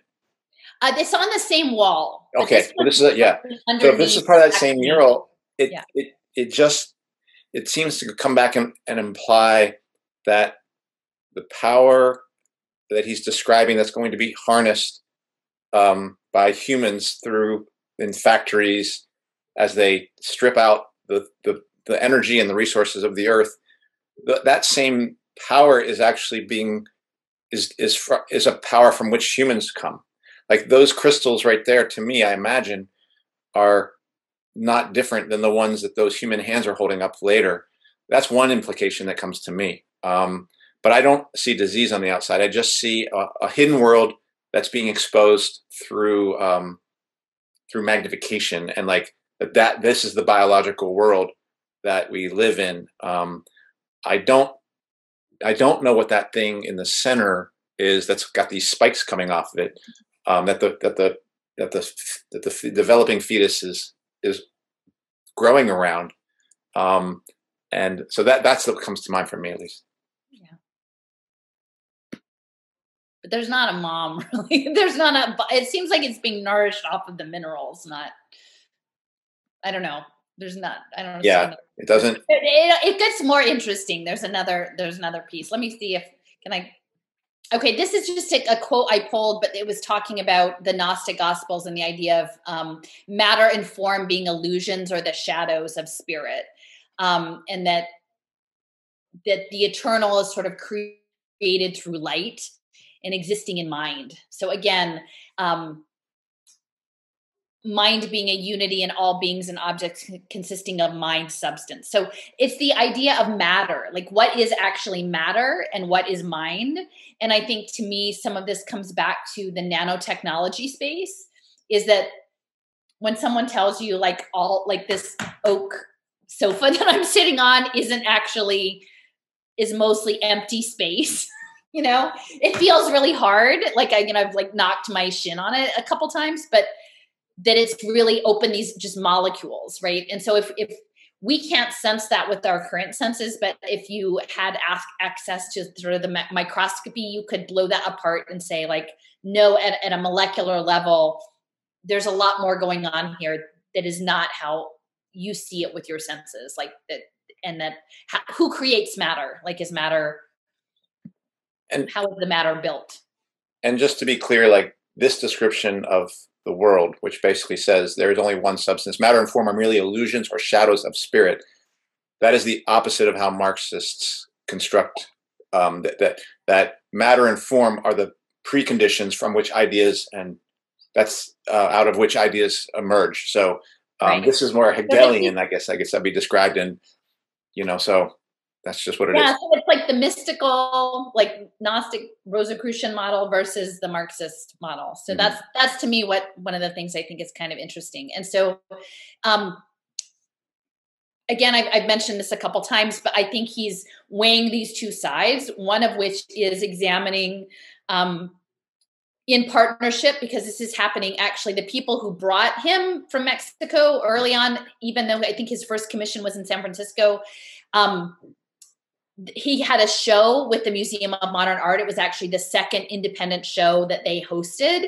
And Abby Aldrich Rockefeller was the individual that was sort of was the patron that enabled him to come to New York City. And while he was there, they toured him around the Rockefeller Institute and all of their labs. And so he literally had access to some of the highest technology at the time. And I think that's important. He's not just making this up or he's read it in a book.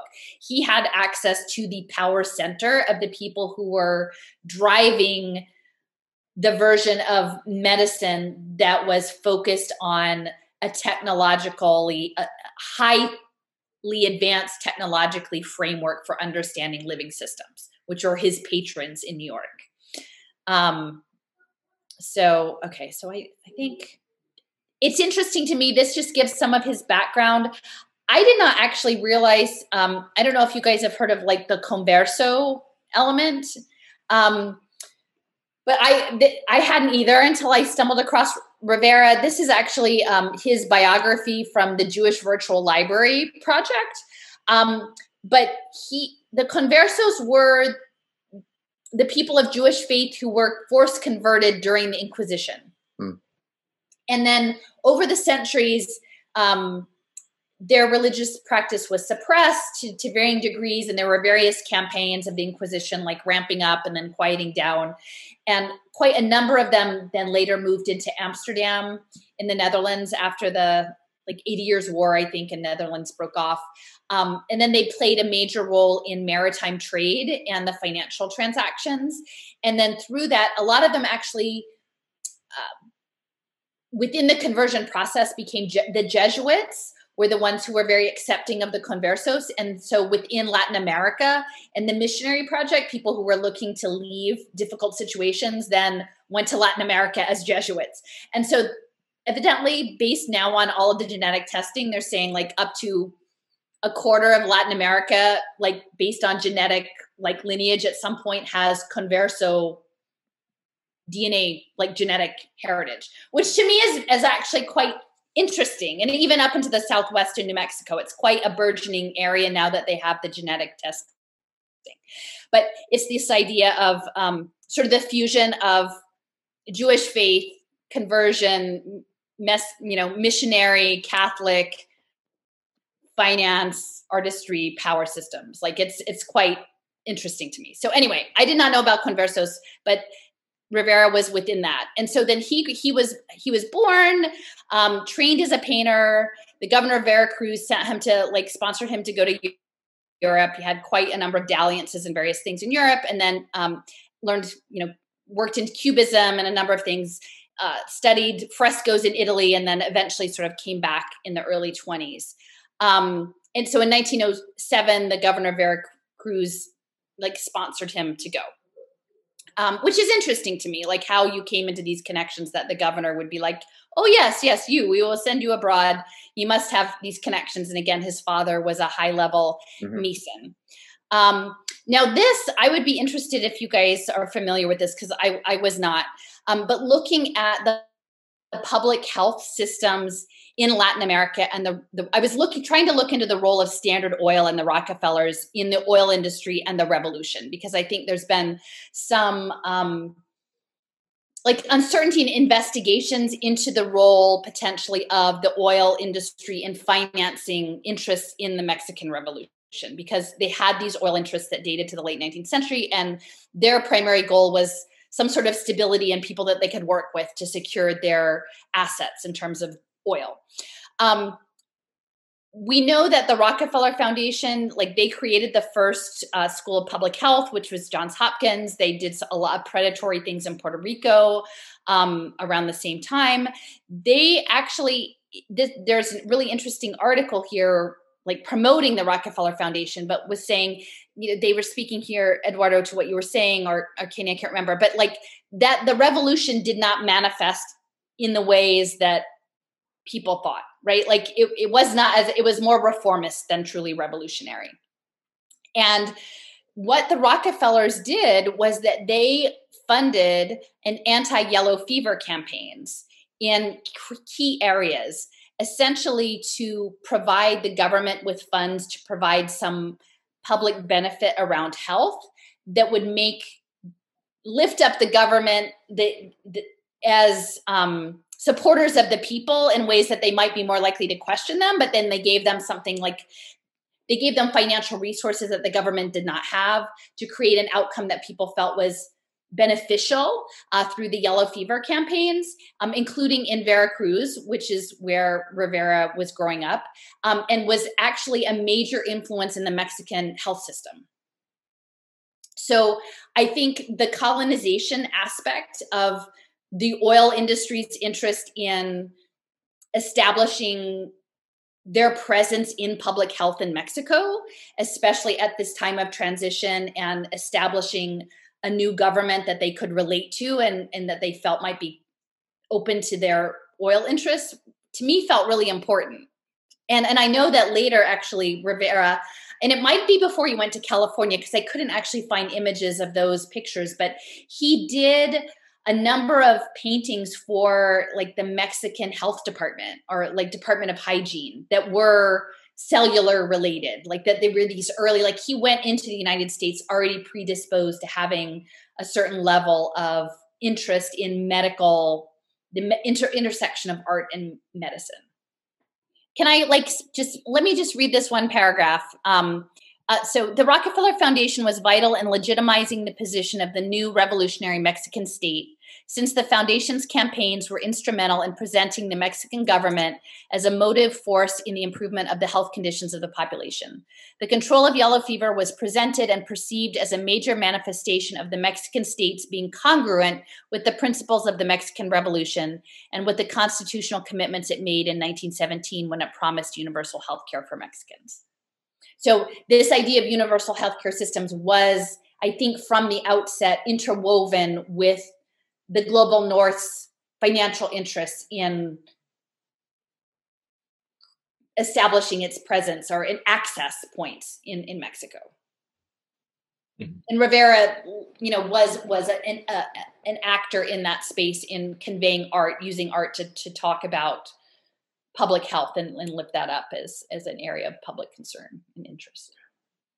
You know, this, again, another example of how public health and public safety is used as an access point for, you know, having a presence of these capitalist institutions, you know, and how, I mean, I don't understand, I don't know the degree of involvement besides, you know, setting up that, you know, yellow fever campaign, which, you know, brings up questions, you know, in the context of COVID, you know, how was that played out?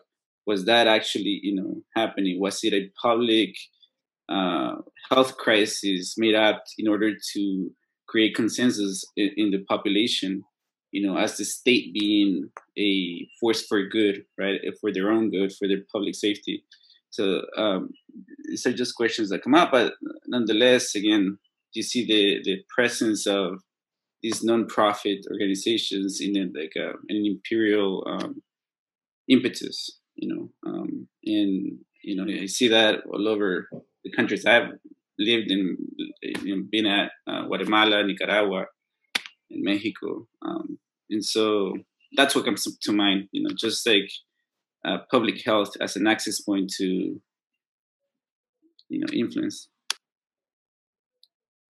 Yeah, and for me, what comes up when I think, because I've seen the same things, and it's true. Like if you look at the Chinese Revolution that Mao Zedong led, you will see the hands of Rockefeller, you will see the hands of U.S. capitalism in that. if you look at the Russian Revolution, you will actually see the hands of Rockefeller. You'll see the hands of the German capitalists in the events of that. And people trip about that. And I don't trip about that because the world that Diego Rivera and Orozco, they are, even if they have different visions of what they're describing, they are looking at a world immersed, if you will, interpenetrated by essentially, in my mind, a capitalist world, but one populated by humans. And so what do people imagine that any human activity that we do, whether it be individual or collective, is not going to have some interpenetration with people who are looking to do ill to it, to direct it in some other way? Why would they not? My problem sometimes with where some of the folks who write these things is they write out essentially, even if I don't think the Mexican Revolution produced the kind of revolution that it certainly didn't produce the one that was going to create the kind of history that the people who were struggling for it were trying to make. One that where they were self-directing their lives for the rest of their time. And they had that vision for all of humanity, I imagine. Like, it wasn't just for Mexicans. I believe that many of them were probably animated with the idea of world revolution, even if they weren't socialists. And so I feel like what starts to get written out by visions that say Rockefeller comes in or Soros comes in or US comes in starts to write those people out of history because they lost, and they did lose. They did not achieve the aims that they ultimately needed to achieve. And we know that because here we are sitting about to be having everyone being data mined by these people at the top. So that's my problem, is that if we change the world, if we are capable and are able to change the world, we have to understand we will be doing it with the fingers of our opponents deep in our work, deep in whatever we do, trying to misdirect it and redirect it.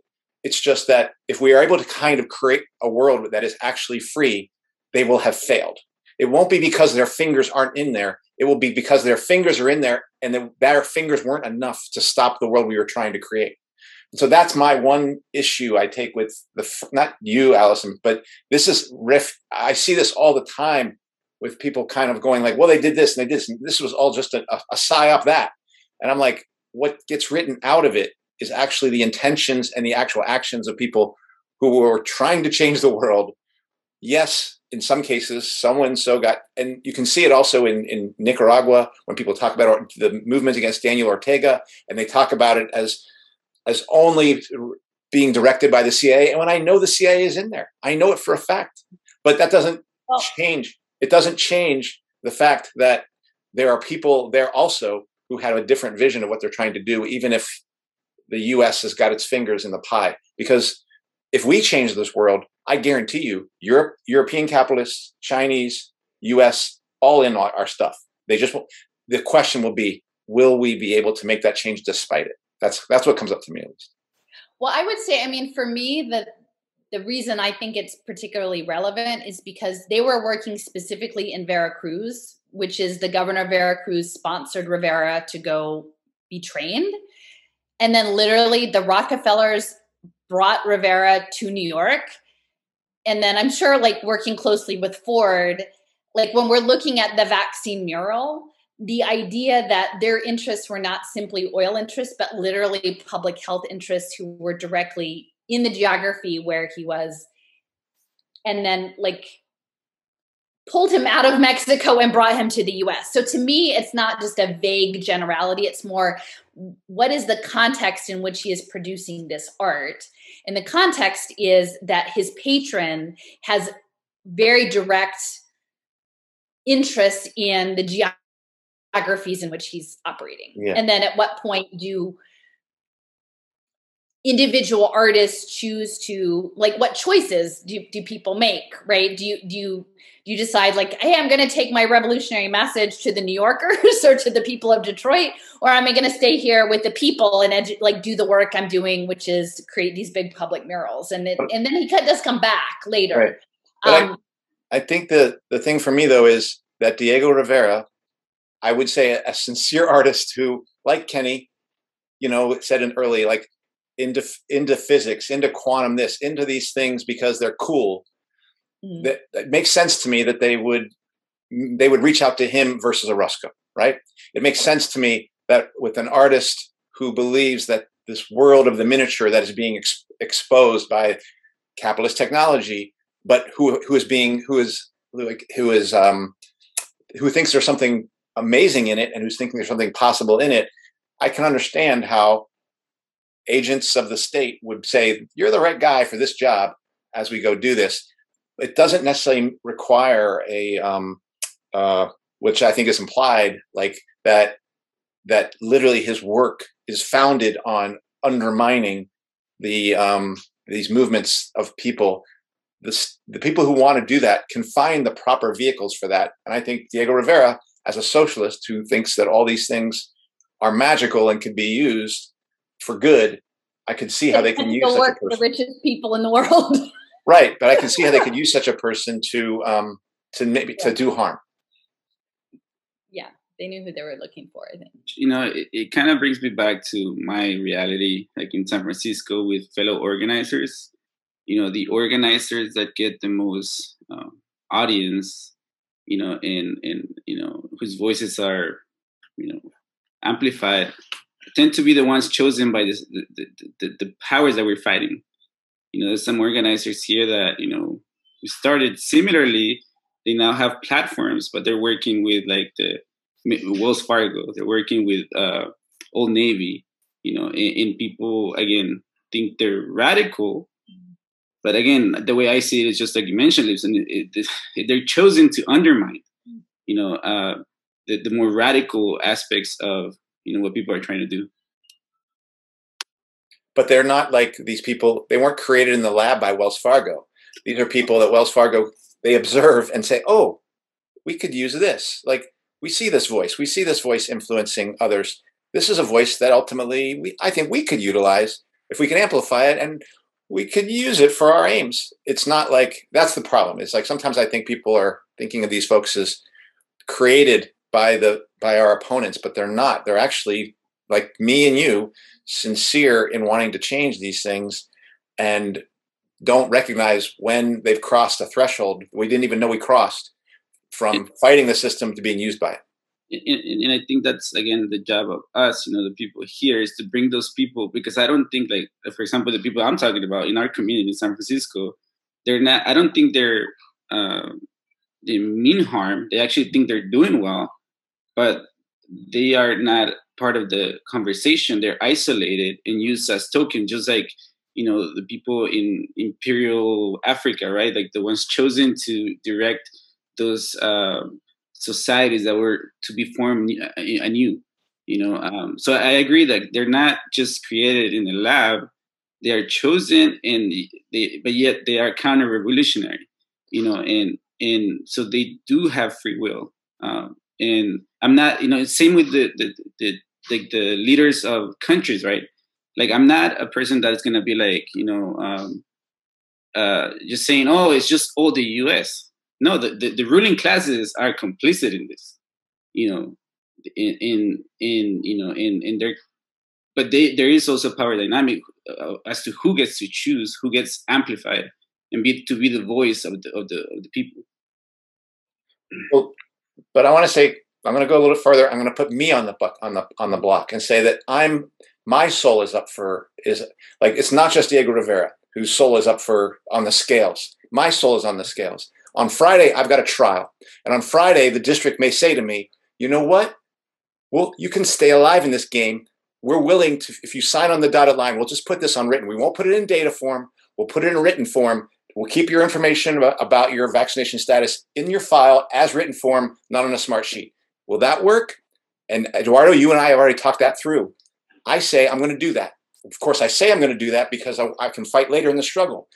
But possibly I've actually already crossed the line. Possibly once I've signed that piece of paper and put it in there, I've become essentially Diego Rivera for the CIA, working down to fuck up the Mexican Revolution. I just don't know it. And that's the thing I'm talking about, is that this is the world we live in. Like, we are faced with all sorts of assaults. We're trying to figure out how to navigate in the context of it. What thing is a compromise where our soul has been sold? What thing is a compromise where the struggle continues? What thing is a compromise we can't possibly make?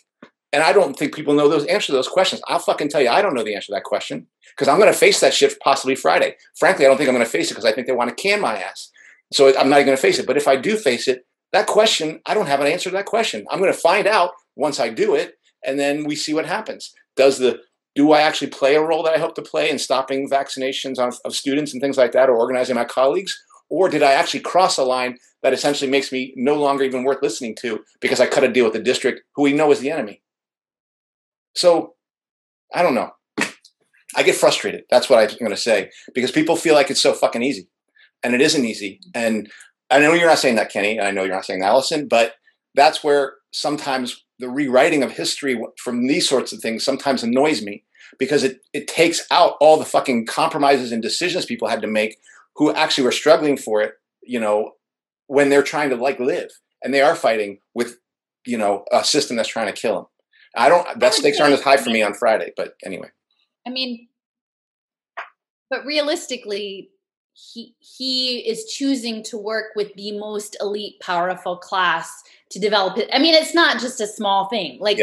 So, and it's not just random. Like, these are people who are doing business in the geography that he was in. So I mean, I'm just going to sort of walk through some other, he spent like 15 years in Europe, right? So 1907, 08, go to Europe, learn some things, right? And I don't know exactly how he supports himself during this whole time, but he experiments with a lot of different things with Cubism. And I would say in the early modern period, this idea of the metaphysical, right?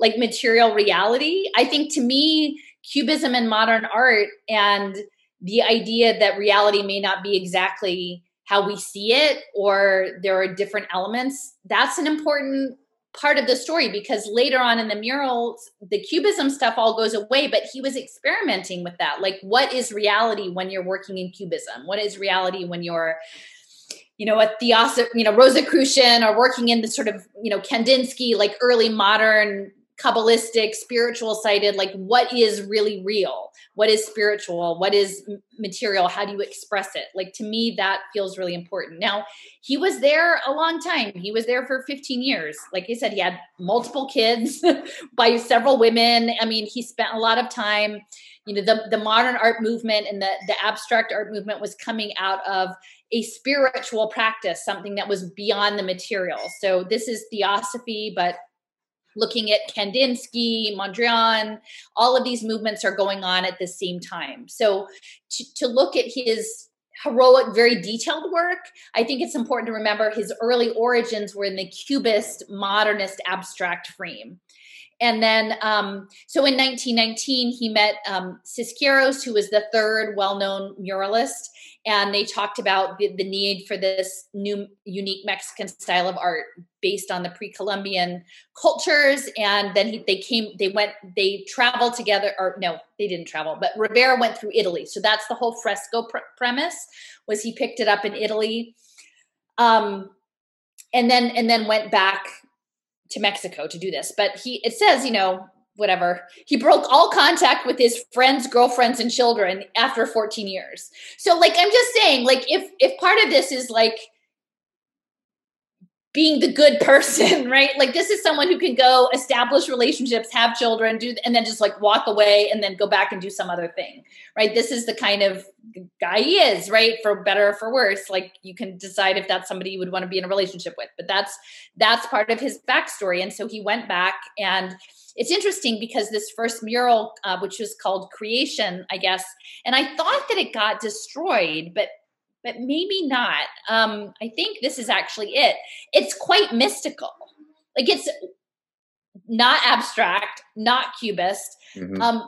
I would say very much more in alignment with sort of a mystical Rosicrucian-y kind of ideal. And so he's very diverse. He has many different approaches to his artwork.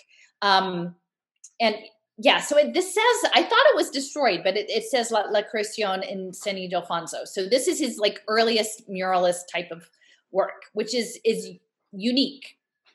And then this is the slide where I say in 1927, so he was invited as a member of the Mexican Communist Party to go to Russia and for the October Revolution. But as you said, like Andy mentioned before, it didn't work out that well.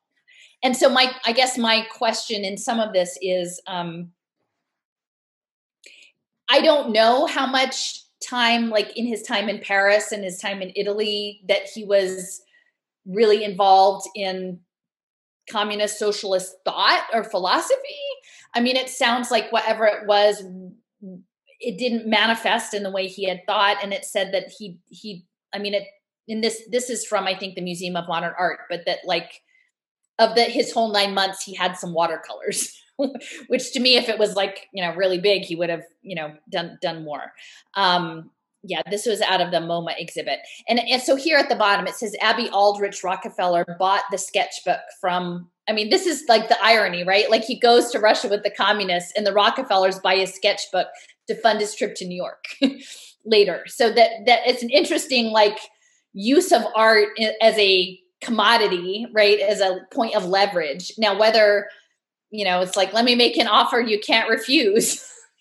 Especially if the Rockefellers are tight with Veracruz, where he's from. It's like, well, you can either be our star or we can bury you. Like maybe that was the offer that was made. I don't know, but clearly very impressive people. So yeah, I don't see, like, to me, Diego Rivera just seems like, if you will, a sincere artist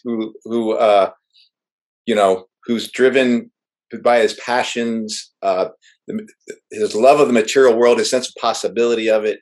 Obviously, the spiritual side. He was an atheist, right? But then he would get into the Rosicrucian stuff, and but I think even Orozco was like, he recognized that the Diego Rivera, he called him an outright opportunist in terms of, being the person who was trying to like essentially monopolize the fresco world and and find all the best opportunities for putting his stuff up on people's walls and create a series of acolytes underneath him who would then all praise him. So that's something Orozco recognized in Diego Rivera, and I think that sort of character, as Eduardo knows, in our own union with our current vice president, that kind of character who's a person who is moved by the socialist spirit, if you will, but can be turned quite easily into opportunism without the person necessarily knowing when that switch happened. And we see it time and time and time again. If you look at our trade union movement and you look at the leaders right now in our trade union movement, you'll see it rife with Reds, all of them, and anarchists as well. And they're all doing it into the same thing, which is, if I get there, I can do more good up there, and I can sprinkle down revolution from below. And what happens is they get transformed. They become essentially, tools again of the machine itself. And so that's how these ideas get turned on their heads to the rest of us when these socialist leaders speak the words of our capitalist masters out of their mouth without having to ever. You don't even know when they sold their soul. It's just part of that process. Well, I know it's getting late. Let me click through a couple. So, again, just going back that, they helped, Trotsky, come to Mexico. And I think eventually they were there for a while, and then that relationship a bit sour. And then Cisqueiros, I think, was the one that tried to assassinate Trotsky unsuccessfully, and it got pinned on Rivera, and he fled the country. But, I think Cisqueiros was the one who was like the hardcore communist. Like Rivera never measured up to this expectation. And then he almost gets have a murder pinned on him. Although people are kind of wondering if he might have been helping out on the side, right? Like, there's been some people who think Diego Rivera might have been not as in opposition to it as people imagine. So, I don't know. Well, the guy was having an affair with his wife too at some point. Although they were all sleeping around a lot. Like, who knows if it was like tantric sex or whatever. But there was a lot. There's a lot going on there. But so there's a lot of drama around it. But I guess my question is still somewhat on with Rivera is like, how much of it was like a deeply philosophical understanding of socialist politics, and how much of it was part of his larger persona, because he seemed to sort of fall in and out of those circles depending on where he was in his trajectory. I just want to quickly say people can visit the Siqueiro Estudio Museum in Cuernavaca, where I grew up by. Oh, cool. Yeah, they couldn't go visit. It's the next visit. But I think it's also just remember, like, if I understand the alternatives at that point, you're essentially, okay, they were anarchists, but you were either a Stalinist or a Trotskyist. And the Stalinists, that might seem like a bad word. That was just the Communist Party, like that was the apparatus you were part of at that time. If you wanted to be a trade union activist fighting against racism in the South, you were a communist. Like, that's what you did, and that's in the 30s. So, but all these politics are. And that's true. This is true for the Stalinists, the Communist Party, but this is also true for the Trotskyists. All of them see this through the lens of productivity of the Soviet Union. If there's high level of productivity in the Soviet Union, that's a step forward for socialism. That's a step forward for the revolution. And so everyone's caught in that matrix, like everyone. Maybe there were some anarchists who weren't. And like, I think of some people in the workers' opposition in 1919 who were killed and died, who weren't for Lenin or Trotsky, but wanted another way to renew the revolution that happened in 1917. Maybe there were some folks there who had an independent path. But pretty much by 1921, everyone's caught under the web of some version of thinking that the Soviet Union is some version of socialism, some version of a worker state, even if it's got some problems with it, and that its advancement in of itself is an advancement for the revolutionary cause of workers. And so everyone's trapped in that view. So that's hegemonic. There was no other view that I know of that's ever survived, that's been written down from that time, that where somebody said, you know what, neither this nor that, but this. And he was also Rosicrucian at that time too, right? Right. Until in the 50s, they were like, dude, what were you doing with that? So like, he was balancing these two things. Right, but just to say that the defeat of the Russian Revolution, and I still would say there was a period for me, at least, in which it did represent the beginnings of liberation. But the fact that thing went away from liberation and became something else, that hung on every revolutionary in the United States and around the world for the remainder of the 20s and 30s. And people didn't know what to do except to say, well, am I against this revolution? Am I for this revolution? It's what people do with Cuba sometimes now. And so it represented a puzzle that a lot of people couldn't get their minds out of. I haven't read the whole biography. I mean, this was a biography of him where they were saying that his colleagues in Mexico were like, he's the guy that's working with all the big capitalists. So like the questions were there, I would assume that's, and he was dinner partying with the Fords, that was his trajectory. So these are more about specific paintings. So maybe this would be the time to take a break, and then we can come back to it if you guys are up for it. Like the more specific analysis. I was thinking the same thing, which is this would be a good endpoint. And then but we need to proceed because there's some really interesting stuff that goes on after that. Yeah, I'm sorry it took I'm not a good judge of length, and I don't mean to dominate like all of your shows. But really, we need a. What do you think? I mean, I think he's really interesting. I mean, this story is fascinating. Yeah, for me, this is kicking up a lot of questions, and that I don't have answers to. Like just straight up, that's what comes up for me. Well, why don't we continue this discussion in a part 2 of this this specific Andigo Rivera? So is this a good place for us to pause? No, I appreciate your flexibility, guys. No, I appreciate everyone's flexibility here. Thank you for your work. This is a lot. Yeah. And I want to get to this stuff because there's some other pictures that I think are so cool to get to. And this has already done more to open my mind up about things than I thought it would do. So I want to continue on in this vein. I have a number of people who are really interested in this conversation. So I'm excited to be able to have it and share it out because you guys are awesome conversationalists. Two socialists here. I know. Well, I mean, and you have like background there. I guess I didn't fully appreciate that because I'm just sort of blundering in and making sort of leaps into the stuff that I know about. But yeah, it's been a really nice conversation. Yeah, well, that's what works for me about this is you're familiar with socialism, but that's not what's animating what your creations are. That's not animating your creations, and that has animated my political creations in my mind. But in coming into contact with the way you're doing it, it's forcing me to open up and think about, okay, what still holds of what I believe, but what needs to just be like kind of relooked at.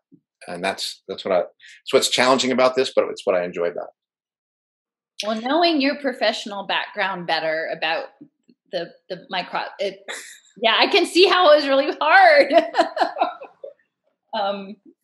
I respect your willingness to look into it or reconsider it. So none of us have the answers either.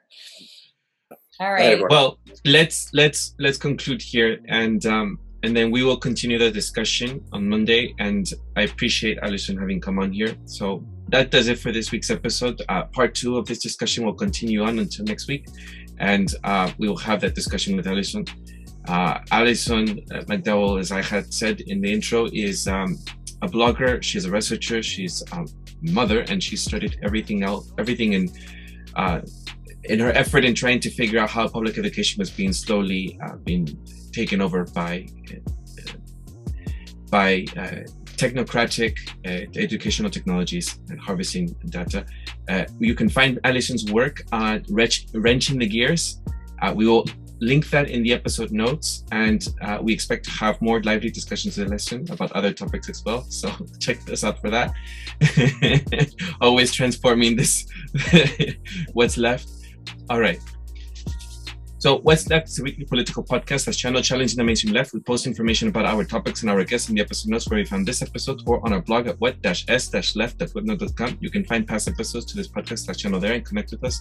If you like anything you've heard here, please subscribe to share your favorite episode, subscribe, rate, review to our podcast, Spotify, on Spotify, iTunes Podcast, Stitcher, Google Play, or on BitChute, Odyssey, ODYSEE, YouTube, or Telegram. And if you would like to give us feedback about something you've heard or suggest something for us to cover, contact us through our blog. I'm Eduardo Barca with co-host Andy Lipson and Kenny Cepeda. Thank you all very much. Alison, a pleasure. Thank you for joining us. Ciao.